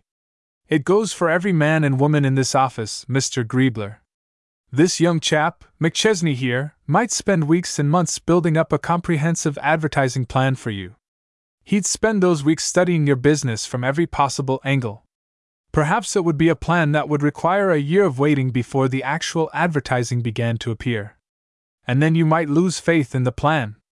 A waiting game is a hard game to play. Some other man's idea, that promised quicker action, might appeal to you. And when it appeared, we'd very likely find our own original idea incorporated in." "Say, look here," squeaked Ben Griebler, his face dully red. "D'you mean to imply that I'd steal your plan? D'you mean to sit there and tell me to my face?" "Mr. Griebler, I mean that thing happens constantly in this business. We're almost powerless to stop it. Nothing spreads quicker than a new idea. Compared to it, a woman's secret is a sealed book." Ben Griebler removed the cigar from his lips. He was stuttering with anger. With a mingling of despair and boldness, Jock saw the advantage of that stuttering moment and seized on it. He stepped close to the broad table desk, resting both hands on it and leaning forward slightly in his eagerness. "Mr. Berg, I have a plan. Mr. Hupp can tell you. It came to me when I first heard that the Grieblers were going to broaden out. It's a real idea. I'm sure of that. I've worked it out in detail. Mr. Hupp himself said it. Why, I've got the actual copy. And it's new. Absolutely. It never trotted out," shouted Ben Griebler. "I'd like to see one idea anyway around this shop." "McChesney," said Bartholomew Berg, not raising his voice. His eyes rested on Jock with the steady, penetrating gaze that was peculiar to him. More foolhardy men than Jock McChesney had faltered and paused, abashed, under those eyes. "McChesney, your enthusiasm for your work is causing you to forget one thing that must never be forgotten in this office." Jock stepped back. His lower lip was caught between his teeth. At the same moment, Ben Griebler snatched up his hat from the table, clapped it on his head at an absurd angle, and, bristling like a fighting cock, confronted the three men. "I've got a couple of rules myself," he cried. "And don't you forget it. When you get a little spare time, you look up St. Louis and find out what state it's in. The slogan of that state is my slogan, you bet. If you think I'm going to make you a present of the money that it took my old man 50 years to pile up, then you don't know that Griebler is a German name. Good day, gents." He stalked to the door. There he turned dramatically and leveled a forefinger at Jock. "They've got you roped and tied. But I think you're a comer. If you change your mind, kid, come and see me." The door slammed behind him. "Phew!" whistled Sam Hupp, passing a handkerchief over his bald spot. Bartholomew Berg reached out with one great capable hand and swept toward him a pile of papers. "Oh, well, you can't blame him. Advertising has been a scream for so long. Griebler doesn't know the difference between advertising, publicity, and bunk. He'll learn. But it'll be an awfully expensive course. Now, hup, let's go over this Kalamazoo account. That'll be all, McChesney. Jock turned without a word. He walked quickly through the outer office, into the great main room. There he stopped at the switchboard. Miss Grimes, he said, smiling charmingly. Where's this Mr. Griebler, of St. Louis, stopping, do you know? Say, where would he stop? Retorted the wise Miss Grimes. Look at him. The Waldorf, of course. Thanks, said Jock, still smiling, and went back to his desk. At 5, Jock left the office. Under his arm he carried the flat pasteboard package secured by elastic bands. At 5:15 he walked swiftly down the famous corridor of the Great Red Stone Hotel. The colorful, glittering crowd that surged all about him he seemed not to see. He made straight for the main desk with its battalion of clerks. Mr. Griebler in? Mr. Ben Griebler, St. Louis? The question set in motion the hotel's elaborate system of investigation. At last. Not in. Do you know when he will be in? That futile question. Can't say. He left no word. Do you want to leave your name? And no, does he stop at this desk when he comes in? He was an unusually urbane hotel clerk. Why, usually they leave their keys and get their mail from the floor clerk. But Mr. Griebler seems to prefer the main desk. I'll wait, said Jock. And seated in one of the great throne-like chairs he waited. He sat there, slim and boyish, while the laughing, chattering crowd swept all about him. If you sit long enough in that foyer you will learn all there is to learn about life. An amazing sight it is, that crowd.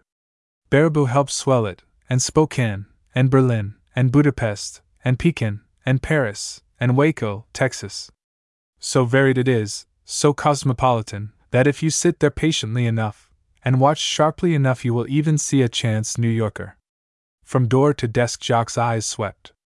The afternoon tea crowd, in paradise feathers, and furs, and frock coats swam back and forth. He saw it give way to the dinner throng, satin-shod, bejeweled, hurrying through its oysters, swallowing unbelievable numbers of cloudy amber drinks, and golden-brown drinks, and maroon drinks, then gathering up its furs and rushing theaterwards. He was still sitting there when that crowd, its 8 o'clock freshness somewhat sullied, its sparkle a trifle dimmed, swept back for more oysters, more cloudy amber and golden-brown drinks. At half-hour intervals, then at hourly intervals, the figure in the great chair stirred, rose, and walked to the desk. Has Mr. Griebler come in? The supper throng, its laugh a little ribald, its talk a shade high-pitched, drifted towards the street, or was wafted up in elevators. The throng thinned to an occasional group. Then these became rarer and rarer. The revolving door admitted one man, or two, perhaps, who lingered not at all in the unaccustomed quiet of the great glittering lobby. The figure of the watcher took on a pathetic droop. The eyelids grew leaden.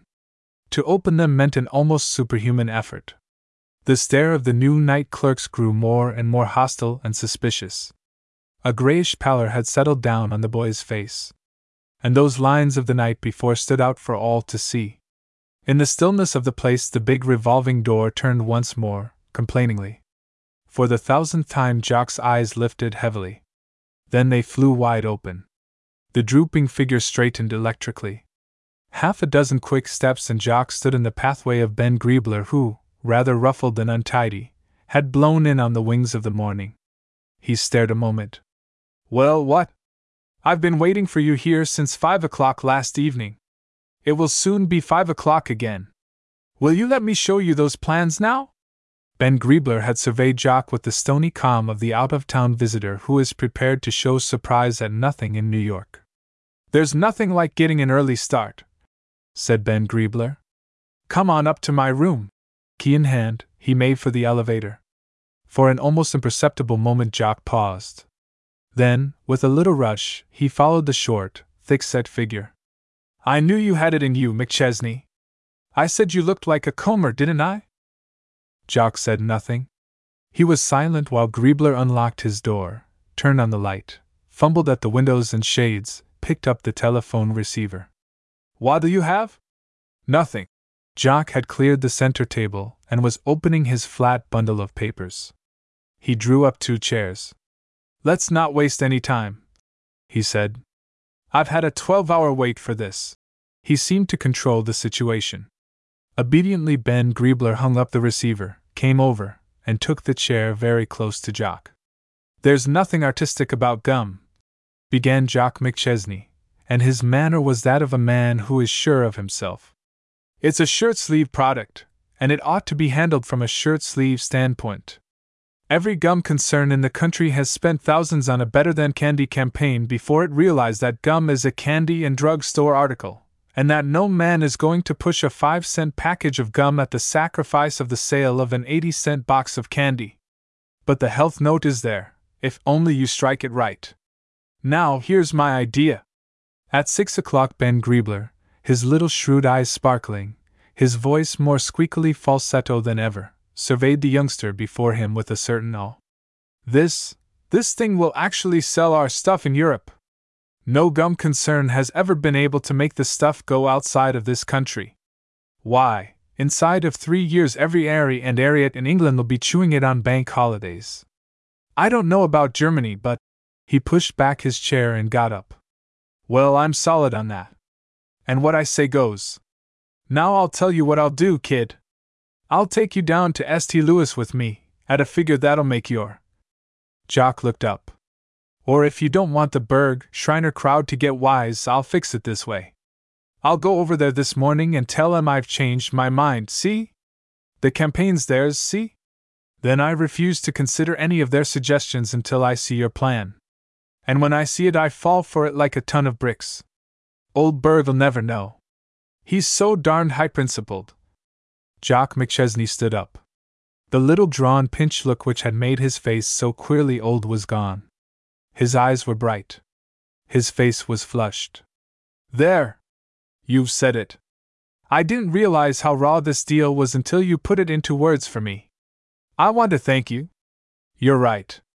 Bartholomew Berg is so darned high-principled that two muckers like you and me, groveling around in the dirt, can't even see the tips of the heights to which his ideals have soared. Don't stop me. I know I'm talking like a book. But I feel like something that has just been kicked out into the sunshine after having been in jail. You're tired, said Ben Griebler. It's been a strain. Something always snaps after a long tension. Jock's flat palm came down among the papers with a crack. You bet something snaps. It has just snapped inside me. He began quietly to gather up the papers in an orderly little way. What's that for? Inquired Griebler, coming forward. You don't mean? I mean that I'm going to go home and square this thing with a lady you've never met. You and she wouldn't get on if you did. You don't talk the same language. Then I'm going to have a cold bath and a hot breakfast. And then, Griebler, I'm going to take this stuff to Bartholomew Berg and tell him the whole nasty business. He'll see the humor of it. But I don't know whether he'll fire me, or make me vice president of the company. Now, if you want to come over and talk to him, fair and square, why come. 10 to 1 he fires you, remarked Griebler, as Jock reached the door. There's only one person I know who's game enough to take you up on that. And it's going to take more nerve to face her at 6:30 than it will to tackle a whole battalion of Bartholomew Bergs at 9. Well, I guess I can get in a 3-hour sleep before her. Before what? Said Jock McChesney from the door. Ben Griebler laughed a little shamefaced laugh. Before I see you at 10, Sonny. The self-starter. There is nothing in the sound of the shrill little bell to warn us of the import of its message. More's the pity. It may be that bore whose telephone conversation begins. Well, what do you know today?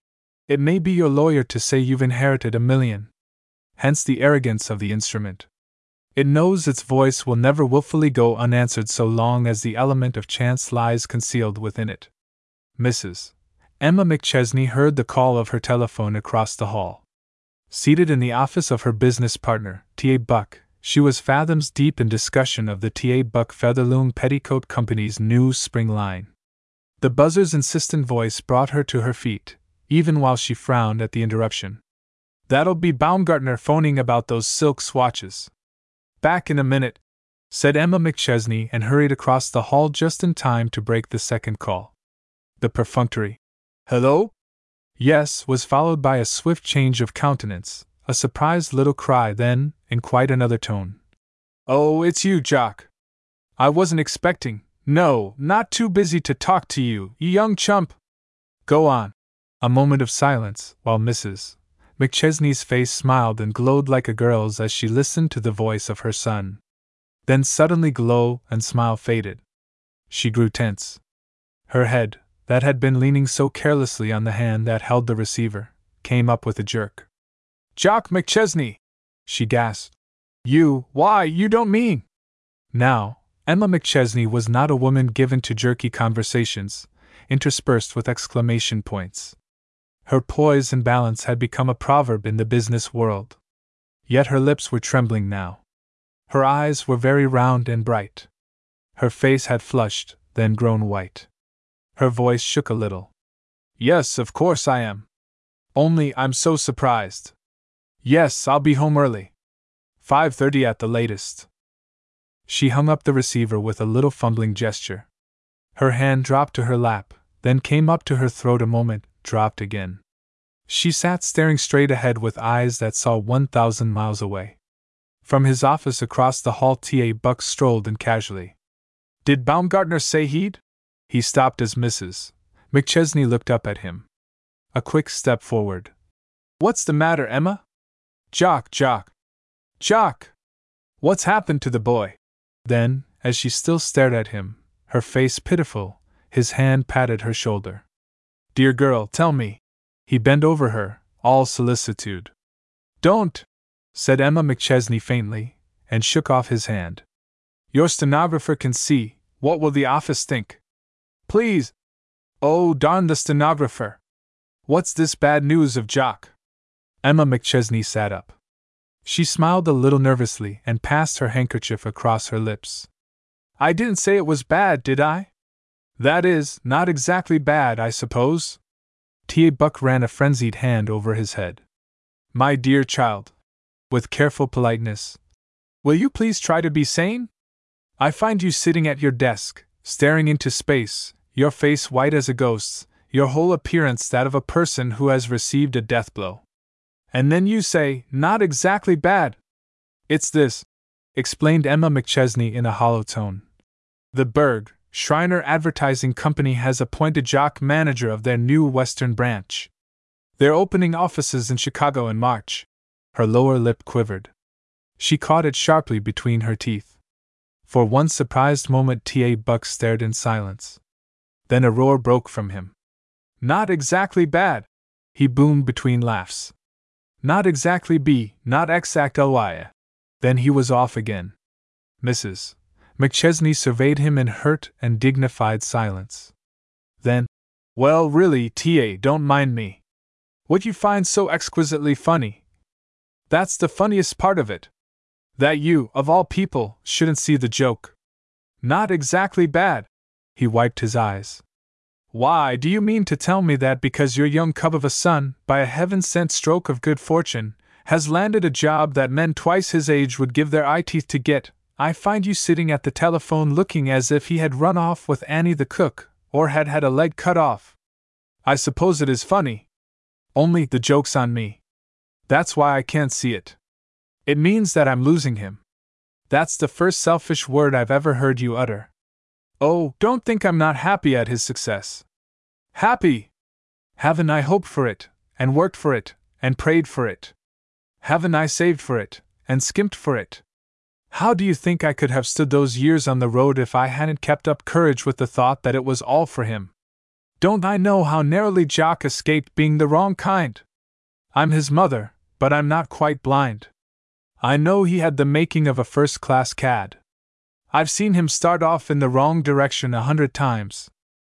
If he has turned out a success, it's because you've steered him right. I've watched you make him over. And now, when his big chance has come, I don't expect you to understand, interrupted Emma McChesney a little wearily. I know it sounds crazy and unreasonable. There's only one sort of human being who could understand what I mean. That's a woman with a son. She laughed a little shamefacedly. I'm talking like the chorus of a minor whale sob song, but it's the truth. If you feel like that, Emma, tell him to stay. The boy wouldn't go if he thought it would make you unhappy. Not go! Cried Emma McChesney sharply. I'd like to see him dare to refuse it. Well then, what in? Began Buck, bewildered. Don't try to understand it, Ta, it's no use. Don't try to poke your finger into the whirligig they call woman's sphere. Its mechanism is too complicated. It's the same quirk that makes women pray for daughters and men for sons. It's the same kink that makes women read the marriage and death notices first in a newspaper. It's the same queer strain that causes a mother to lavish the most love on the weakest, willfulest child. Perhaps I wouldn't have loved Jock so much if there hadn't been that streak of yellow in him, and if I hadn't had to work so hard to dilute it until now it's only a faint cream color. There ought to be a special prayer for women who are bringing up their sons alone. Buck stirred a little uneasily. I've never heard you talk like this before. You probably never will again. She swung round to her desk. T.A. Buck, strolling toward the door, still wore the puzzled look. I don't know what makes you take this so seriously. Of course, the boy will be a long way off. But then, you've been separated from him before. What's the difference now? T.A., said Emma McChesney solemnly. Jock will be drawing a man-sized salary now. Something tells me I'll be a grandmother in another 2 years. Girls aren't letting men like Jock run around loose. He'll be gobbled up. Just you wait. Oh, I don't know, drawled Buck mischievously. You've just said he's a headstrong young cub. He strikes me as the kind who'd raise the dickens if his 3-minute egg happened to be 5 seconds over time. Emma McChesney swung around in her chair. Look here, T.A. as business partners we've quarreled about everything from silk samples to traveling men, and as friends we've wrangled on every subject from weather to war. I've allowed you to criticize my soul theories, and my new spring hat. But understand that I'm the only living person who has the right to vilify my son, Jock McChesney. The telephone buzzed a punctuation to this period. Baumgartner? Inquired Buck humbly. She listened a moment, then, over her shoulder. Baumgartner. Grimly, her hand covering the mouthpiece. And if he thinks that he can work off a lot of last year's silk swatches on, hello. Yes, Mrs. McChesney talking.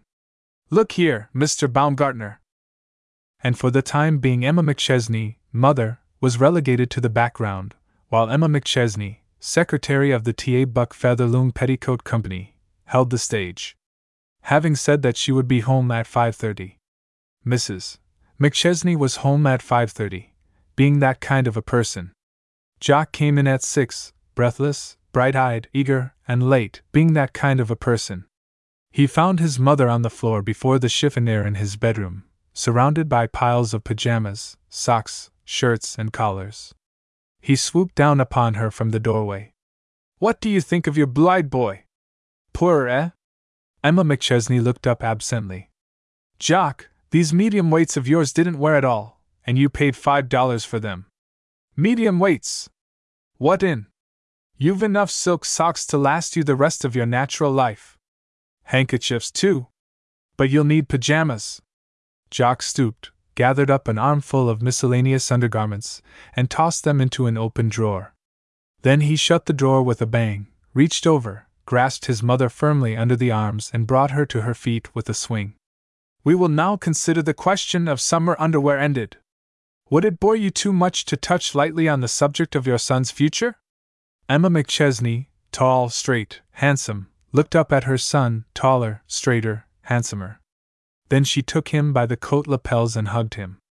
You were so bursting with your own glory that I couldn't resist teasing you. Besides, I had to do something to keep my mind off. Why, blonde dear, you're not. No, I'm not, gulped Emma McChesney. Don't flatter yourself, young un. Tell me just how it happened. From the beginning. She perched at the side of the bed. Jock, hands in pockets, hair a little rumpled, paced excitedly up and down before her as he talked. There wasn't any beginning. That's the stunning part of it. I just landed right into the middle of it with both feet. I knew they had been planning to start a big Western branch. But we all thought they'd pick some big man for it. There are plenty of medium-class dubs to be had. The kind that answers the ad, manager wanted, young man, preferably married, able to furnish A1 reference. They're as thick as advertising men in Detroit on Monday morning.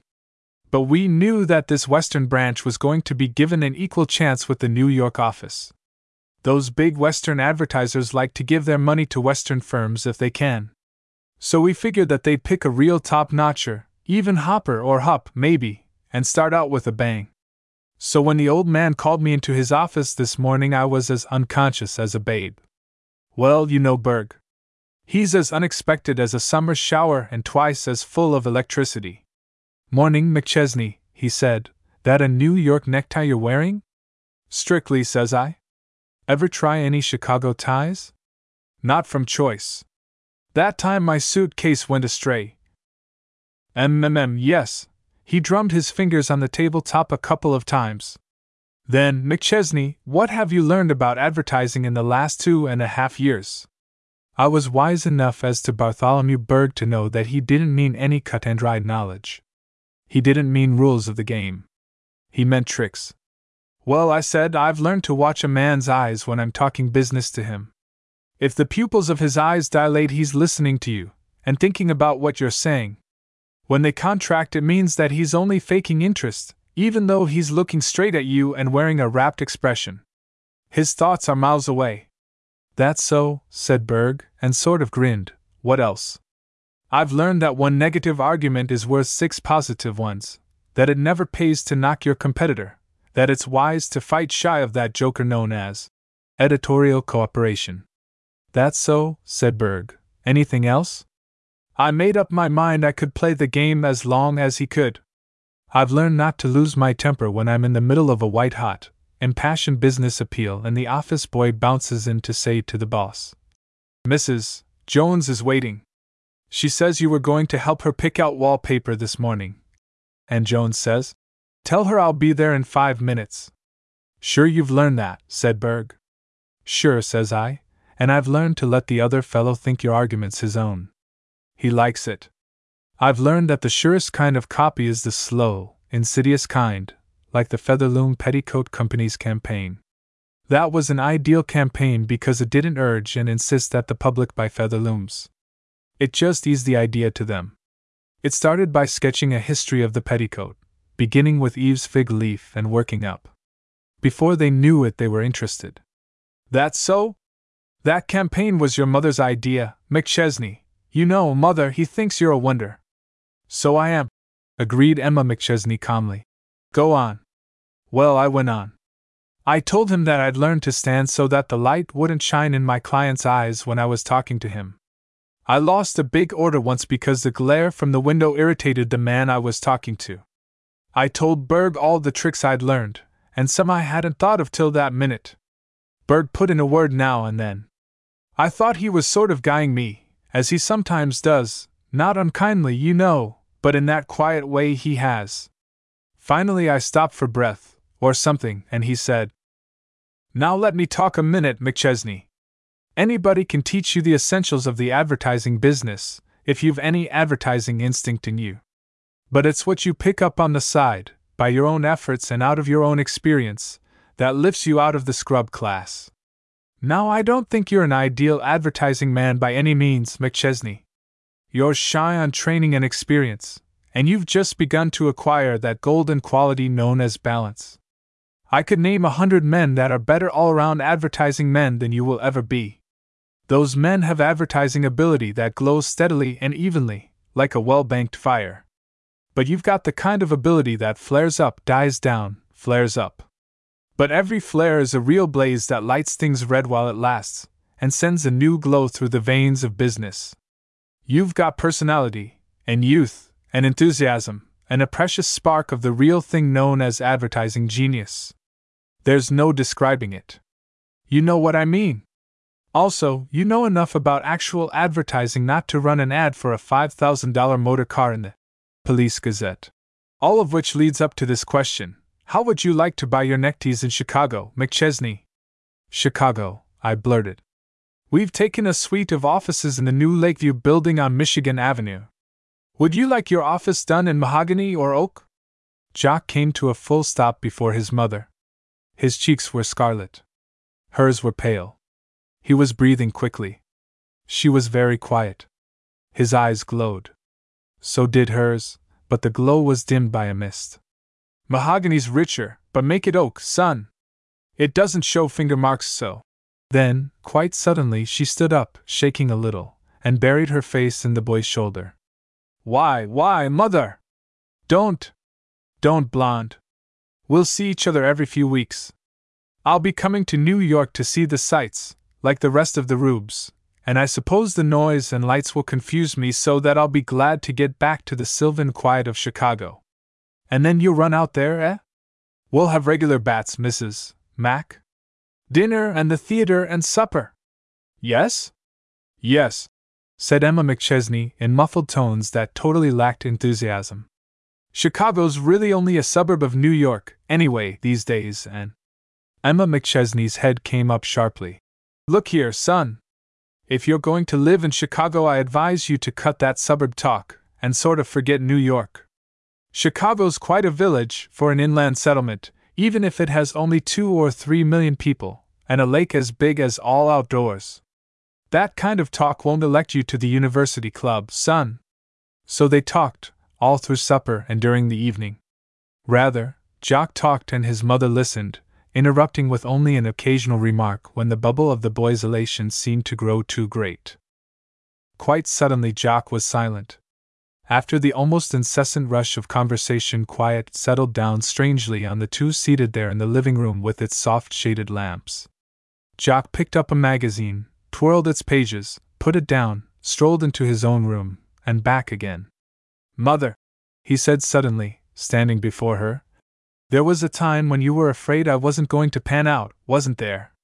Not exactly afraid, dear, just a little doubtful, perhaps. Jock smiled a tolerant, forgiving smile. You see, Mother, you didn't understand, that's all. A woman doesn't. I was all right. A man would have realized that. I don't mean, dear, that you haven't always been wonderful, because you have. But it takes a man to understand a man. When you thought I was going bad on your hands, I was just developing, that's all. Remember that time in Chicago, Mother? Yes, answered Emma McChesney. I remember. Now a man would have understood that that was only kid foolishness. If a fellow's got the stuff in him, it'll show up, sooner or later. If I hadn't had it in me, I wouldn't be going to Chicago as manager of the Berg Shriner Western office, would I? No, dear. Jock looked at her. In an instant he was all contrition and tenderness. You're tired. I've talked you to death, haven't I? Lordy, it's midnight. And I want to get down early tomorrow. Conference with Mr. Berg, and Hupp. He tried not to sound too important. Emma McChesney took his head between her two hands and kissed him once on the lips, then, standing a-tiptoe, kissed his eyelids with infinite gentleness as you kiss a baby's eyes. Then she brought his cheek up against hers. And so they stood for a moment, silently. 10 minutes later there came the sound of blithe whistling from Jock's room. Jock always whistled when he went to bed and when he rose. Even these years of living in a New York apartment had not broken him of the habit. It was a cheerful, disconnected whistling, sometimes high and clear, sometimes under the breath, sometimes interspersed with song, and sometimes ceasing altogether at critical moments, say, during shaving, or while bringing the foreign hand up tight and snug under the collar. It was one of those comfortable little noises that indicate a masculine presence, one of those pleasant, reassuring, man-in-the-house noises that every woman loves. Emma McChesney, putting herself to bed in her room across the hall, found herself listening, brush poised, lips parted, as though to the exquisite strains of celestial music. There came the thump of a shoe on the floor. An interval of quiet. Then another thump. Without having been conscious of it, Emma McChesney had grown to love the noises that accompanied Jock's retiring and rising. His dressing was always signalized by bangings and thumpings. His splashings in the tub were tremendous. His morning plunge could be heard all over the 6-room apartment. Mrs. McChesney used to call gaily through the door. Mercy, Jock! You sound like a school of whales coming up for air.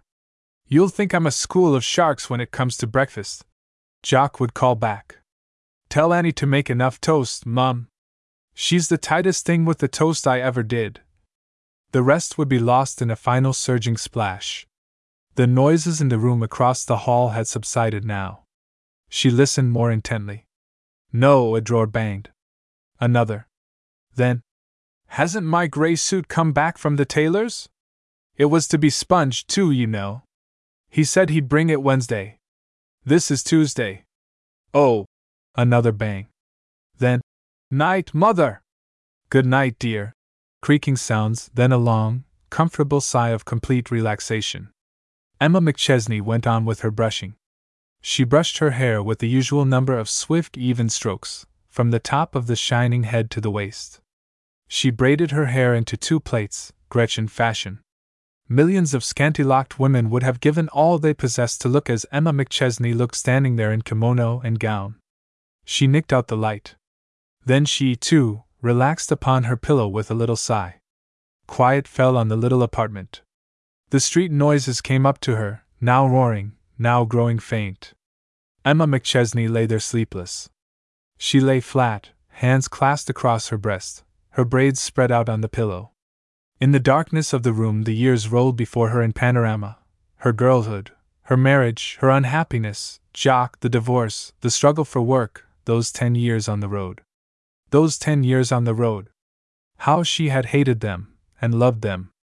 The stuffy trains, the jarring sleepers, the bare little hotel bedrooms, the bad food, the irregular hours, the loneliness, the hard work, the disappointments, the temptations. Yes, but the fascination of it, the dear friends she had made, the great human lesson of it all. And all for Jock. That Jock might have good schools, good clothes, good books, good surroundings, happy times. Why, Jock had been the reason for it all. She had swallowed insult because of Jock. She had borne the drudgery because of Jock. She had resisted temptation, smiled under hardship, worked, fought, saved, succeeded, all because of Jock. And now this pivot about which her whole life had revolved was to be pulled up, wrenched away. Over Emma McChesney, lying there in the dark, there swept one of those unreasoning night fears. The fear of living. The fear of life. A straining of the eyeballs in the dark. The pounding of heartbeats. She sat up in bed. Her hands went to her face. Her cheeks were burning and her eyes smarted. She felt that she must see Jock. At once. Just to be near him. To touch him. To take him in her arms, with his head in the hollow of her breast, as she used to when he was a baby. Why, he had been a baby only yesterday. And now he was a man. Big enough to stand alone, to live alone, to do without her. Emma McChesney flung aside the covers and sprang out of bed. She thrust her feet in slippers, groped for the kimono at the foot of the bed and tiptoed to the door. She listened. No sound from the other room. She stole across the hall, stopped, listened, gained the door. It was open an inch or more. Just to be near him, to know that he lay there, sleeping. She pushed the door very, very gently. Then she stood in the doorway a moment, scarcely breathing, her head thrust forward, her whole body tense with listening. She could not hear him breathe. She caught her breath again in that unreasoning fear and took a quick step forward. "Stop or I'll shoot," said a voice. Simultaneously the light flashed on. Emma McChesney found herself blinking at a determined young man who was steadily pointing a short, chubby, businesslike-looking steel affair in her direction. Then the hand that held the steel dropped. "What is this, anyway?" demanded Jock rather crossly. "A George Cohan comedy?" Emma McChesney leaned against the foot of the bed rather weakly. "What did you think? What would you think if you heard someone come sneaking along the hall, stopping, listening, sneaking to your door, and then opening it, and listening again, and sneaking in? What would you think it was? How did I know you were going around making social calls at 2 o'clock in the morning?" Suddenly Emma McChesney began to laugh. She leaned over the footboard and laughed hysterically, her head in her arms. Jock stared a moment in offended disapproval. Then the humor of it caught him, and he buried his head in his pillow to stifle unseemly shrieks. His legs kicked spasmodically beneath the bedclothes. As suddenly as she had begun to laugh, Mrs. McChesney became very sober. "Stop it, Jock!" Tell me, why weren't you sleeping? I don't know, replied Jock, as suddenly solemn. I sort of began to think, and I couldn't sleep. What were you thinking of? Jock looked down at the bedclothes and traced a pattern with one forefinger on the sheet. Then he looked up. Thinking of you? Oh, said Emma McChesney, like a bashful schoolgirl. Of me! Jock sat up very straight and clasped his hands about his knees. I got to thinking of what I had said about having made good all alone. That's rot. It isn't so. I was striped with yellow like a stick of lemon candy. If I've got this far, it's all because of you. I've been thinking all along that I was the original electric self-starter, when you've really had to get out and crank me every few miles. Into Emma McChesney's face there came a wonderful look. It was the sort of look with which a newly made angel might receive her crown and harp. It was the look with which a war hero sees the medal pinned on his breast. It was the look of one who has come into her reward. Therefore, what nonsense, said Emma McChesney. If you hadn't had it in you, it wouldn't have come out. It wasn't in me, in the first place, contested Jock stubbornly. You planted it. From her stand at the foot of the bed she looked at him, her eyes glowing brighter and brighter with that wonderful look. Now see here, severely. I want you to go to sleep. I don't intend to stand here and dispute about your ethical innards at this hour. I'm going to kiss you again. Oh, well, if you must, grinned Jock resignedly, and folded her in a bear hug. To Emma McChesney it seemed that the next 3 weeks leaped by, not by days, but in one great bound. And the day came when a little, chattering, animated group clustered about the slim young chap who was fumbling with his tickets, glancing at his watch, signaling a porter for his bags, talking, laughing, trying to hide the pangs of departure under a cloak of gaiety and badinage that deceived no one. Least of all did it deceive the 2 women who stood there. The eyes of the older woman never left his face. The eyes of the younger one seldom were raised to his, but she saw his every expression. Once Emma McChesney's eyes shifted a little so as to include both the girl and the boy in her gaze. Grace Galt in her blue serge and smart blue hat was worth a separate glance. Sam Hupp was there, T.A. Buck, Hopper, who was to be with him in Chicago for the first few weeks, 3 or 4 of the younger men in the office, frankly envious and heartily congratulatory. They followed him to his train, all laughter and animation. If this train doesn't go in 2 minutes, said Jock, I'll get scared and chuck the whole business. Funny, but I'm not so keen on going as I was 3 weeks ago. His eyes rested on the girl in the blue serge and the smart hat. Emma McChesney saw that. She saw that his eyes still rested there as he stood on the observation platform when the train pulled out. The sight did not pain her, as she thought it would. There was success in every line of him as he stood there, hat in hand. There was assurance in every breath of him. His clothes, his skin, his clear eyes, his slim body, all were as they should be. He had made a place in the world. He was to be a builder of ideas. She thought of him, and of the girl in blue serge, and of their children to be. Her breast swelled exultingly. Her head came up. This was her handiwork. She looked at it, and found that it was good. Let's strike for the afternoon and call it a holiday, suggested Buck. Emma McChesney turned. The train was gone. T.A., you'll never grow up. Never want to. Come on, let's play hooky, Emma. Can't. I've a dozen letters to get out, and Miss Loeb wants to show me that new knickerbocker design of hers. They drove back to the office almost in silence. Emma McChesney made straight for her desk and began dictating letters with an energy that bordered on fury. At 5 o'clock she was still working. At 5:30 T.A. Buck came in to find her still surrounded by papers, samples, models. What is this? He demanded wrathfully. An all-night session? Emma McChesney looked up from her desk. Her face was flushed, her eyes bright, but there was about her an indefinable air of weariness. T.A., I'm afraid to go home. I'll rattle around in that empty flat like a hickory nut in a barrel. We'll have dinner downtown and go to the theater. No use. I'll have to go home sometime. Now, Emma, remonstrated Buck. You'll soon get used to it. Think of all the years you got along without him. You were happy, weren't you? Happy because I had somebody to work for, somebody to plan for, somebody to worry about. When I think of what that flat will be without him, why, just to wake up and know that you can say good morning to someone who cares. That's worth living for, isn't it? Emma, said Tia evenly. Do you realize that you are virtually hounding me into asking you to marry me?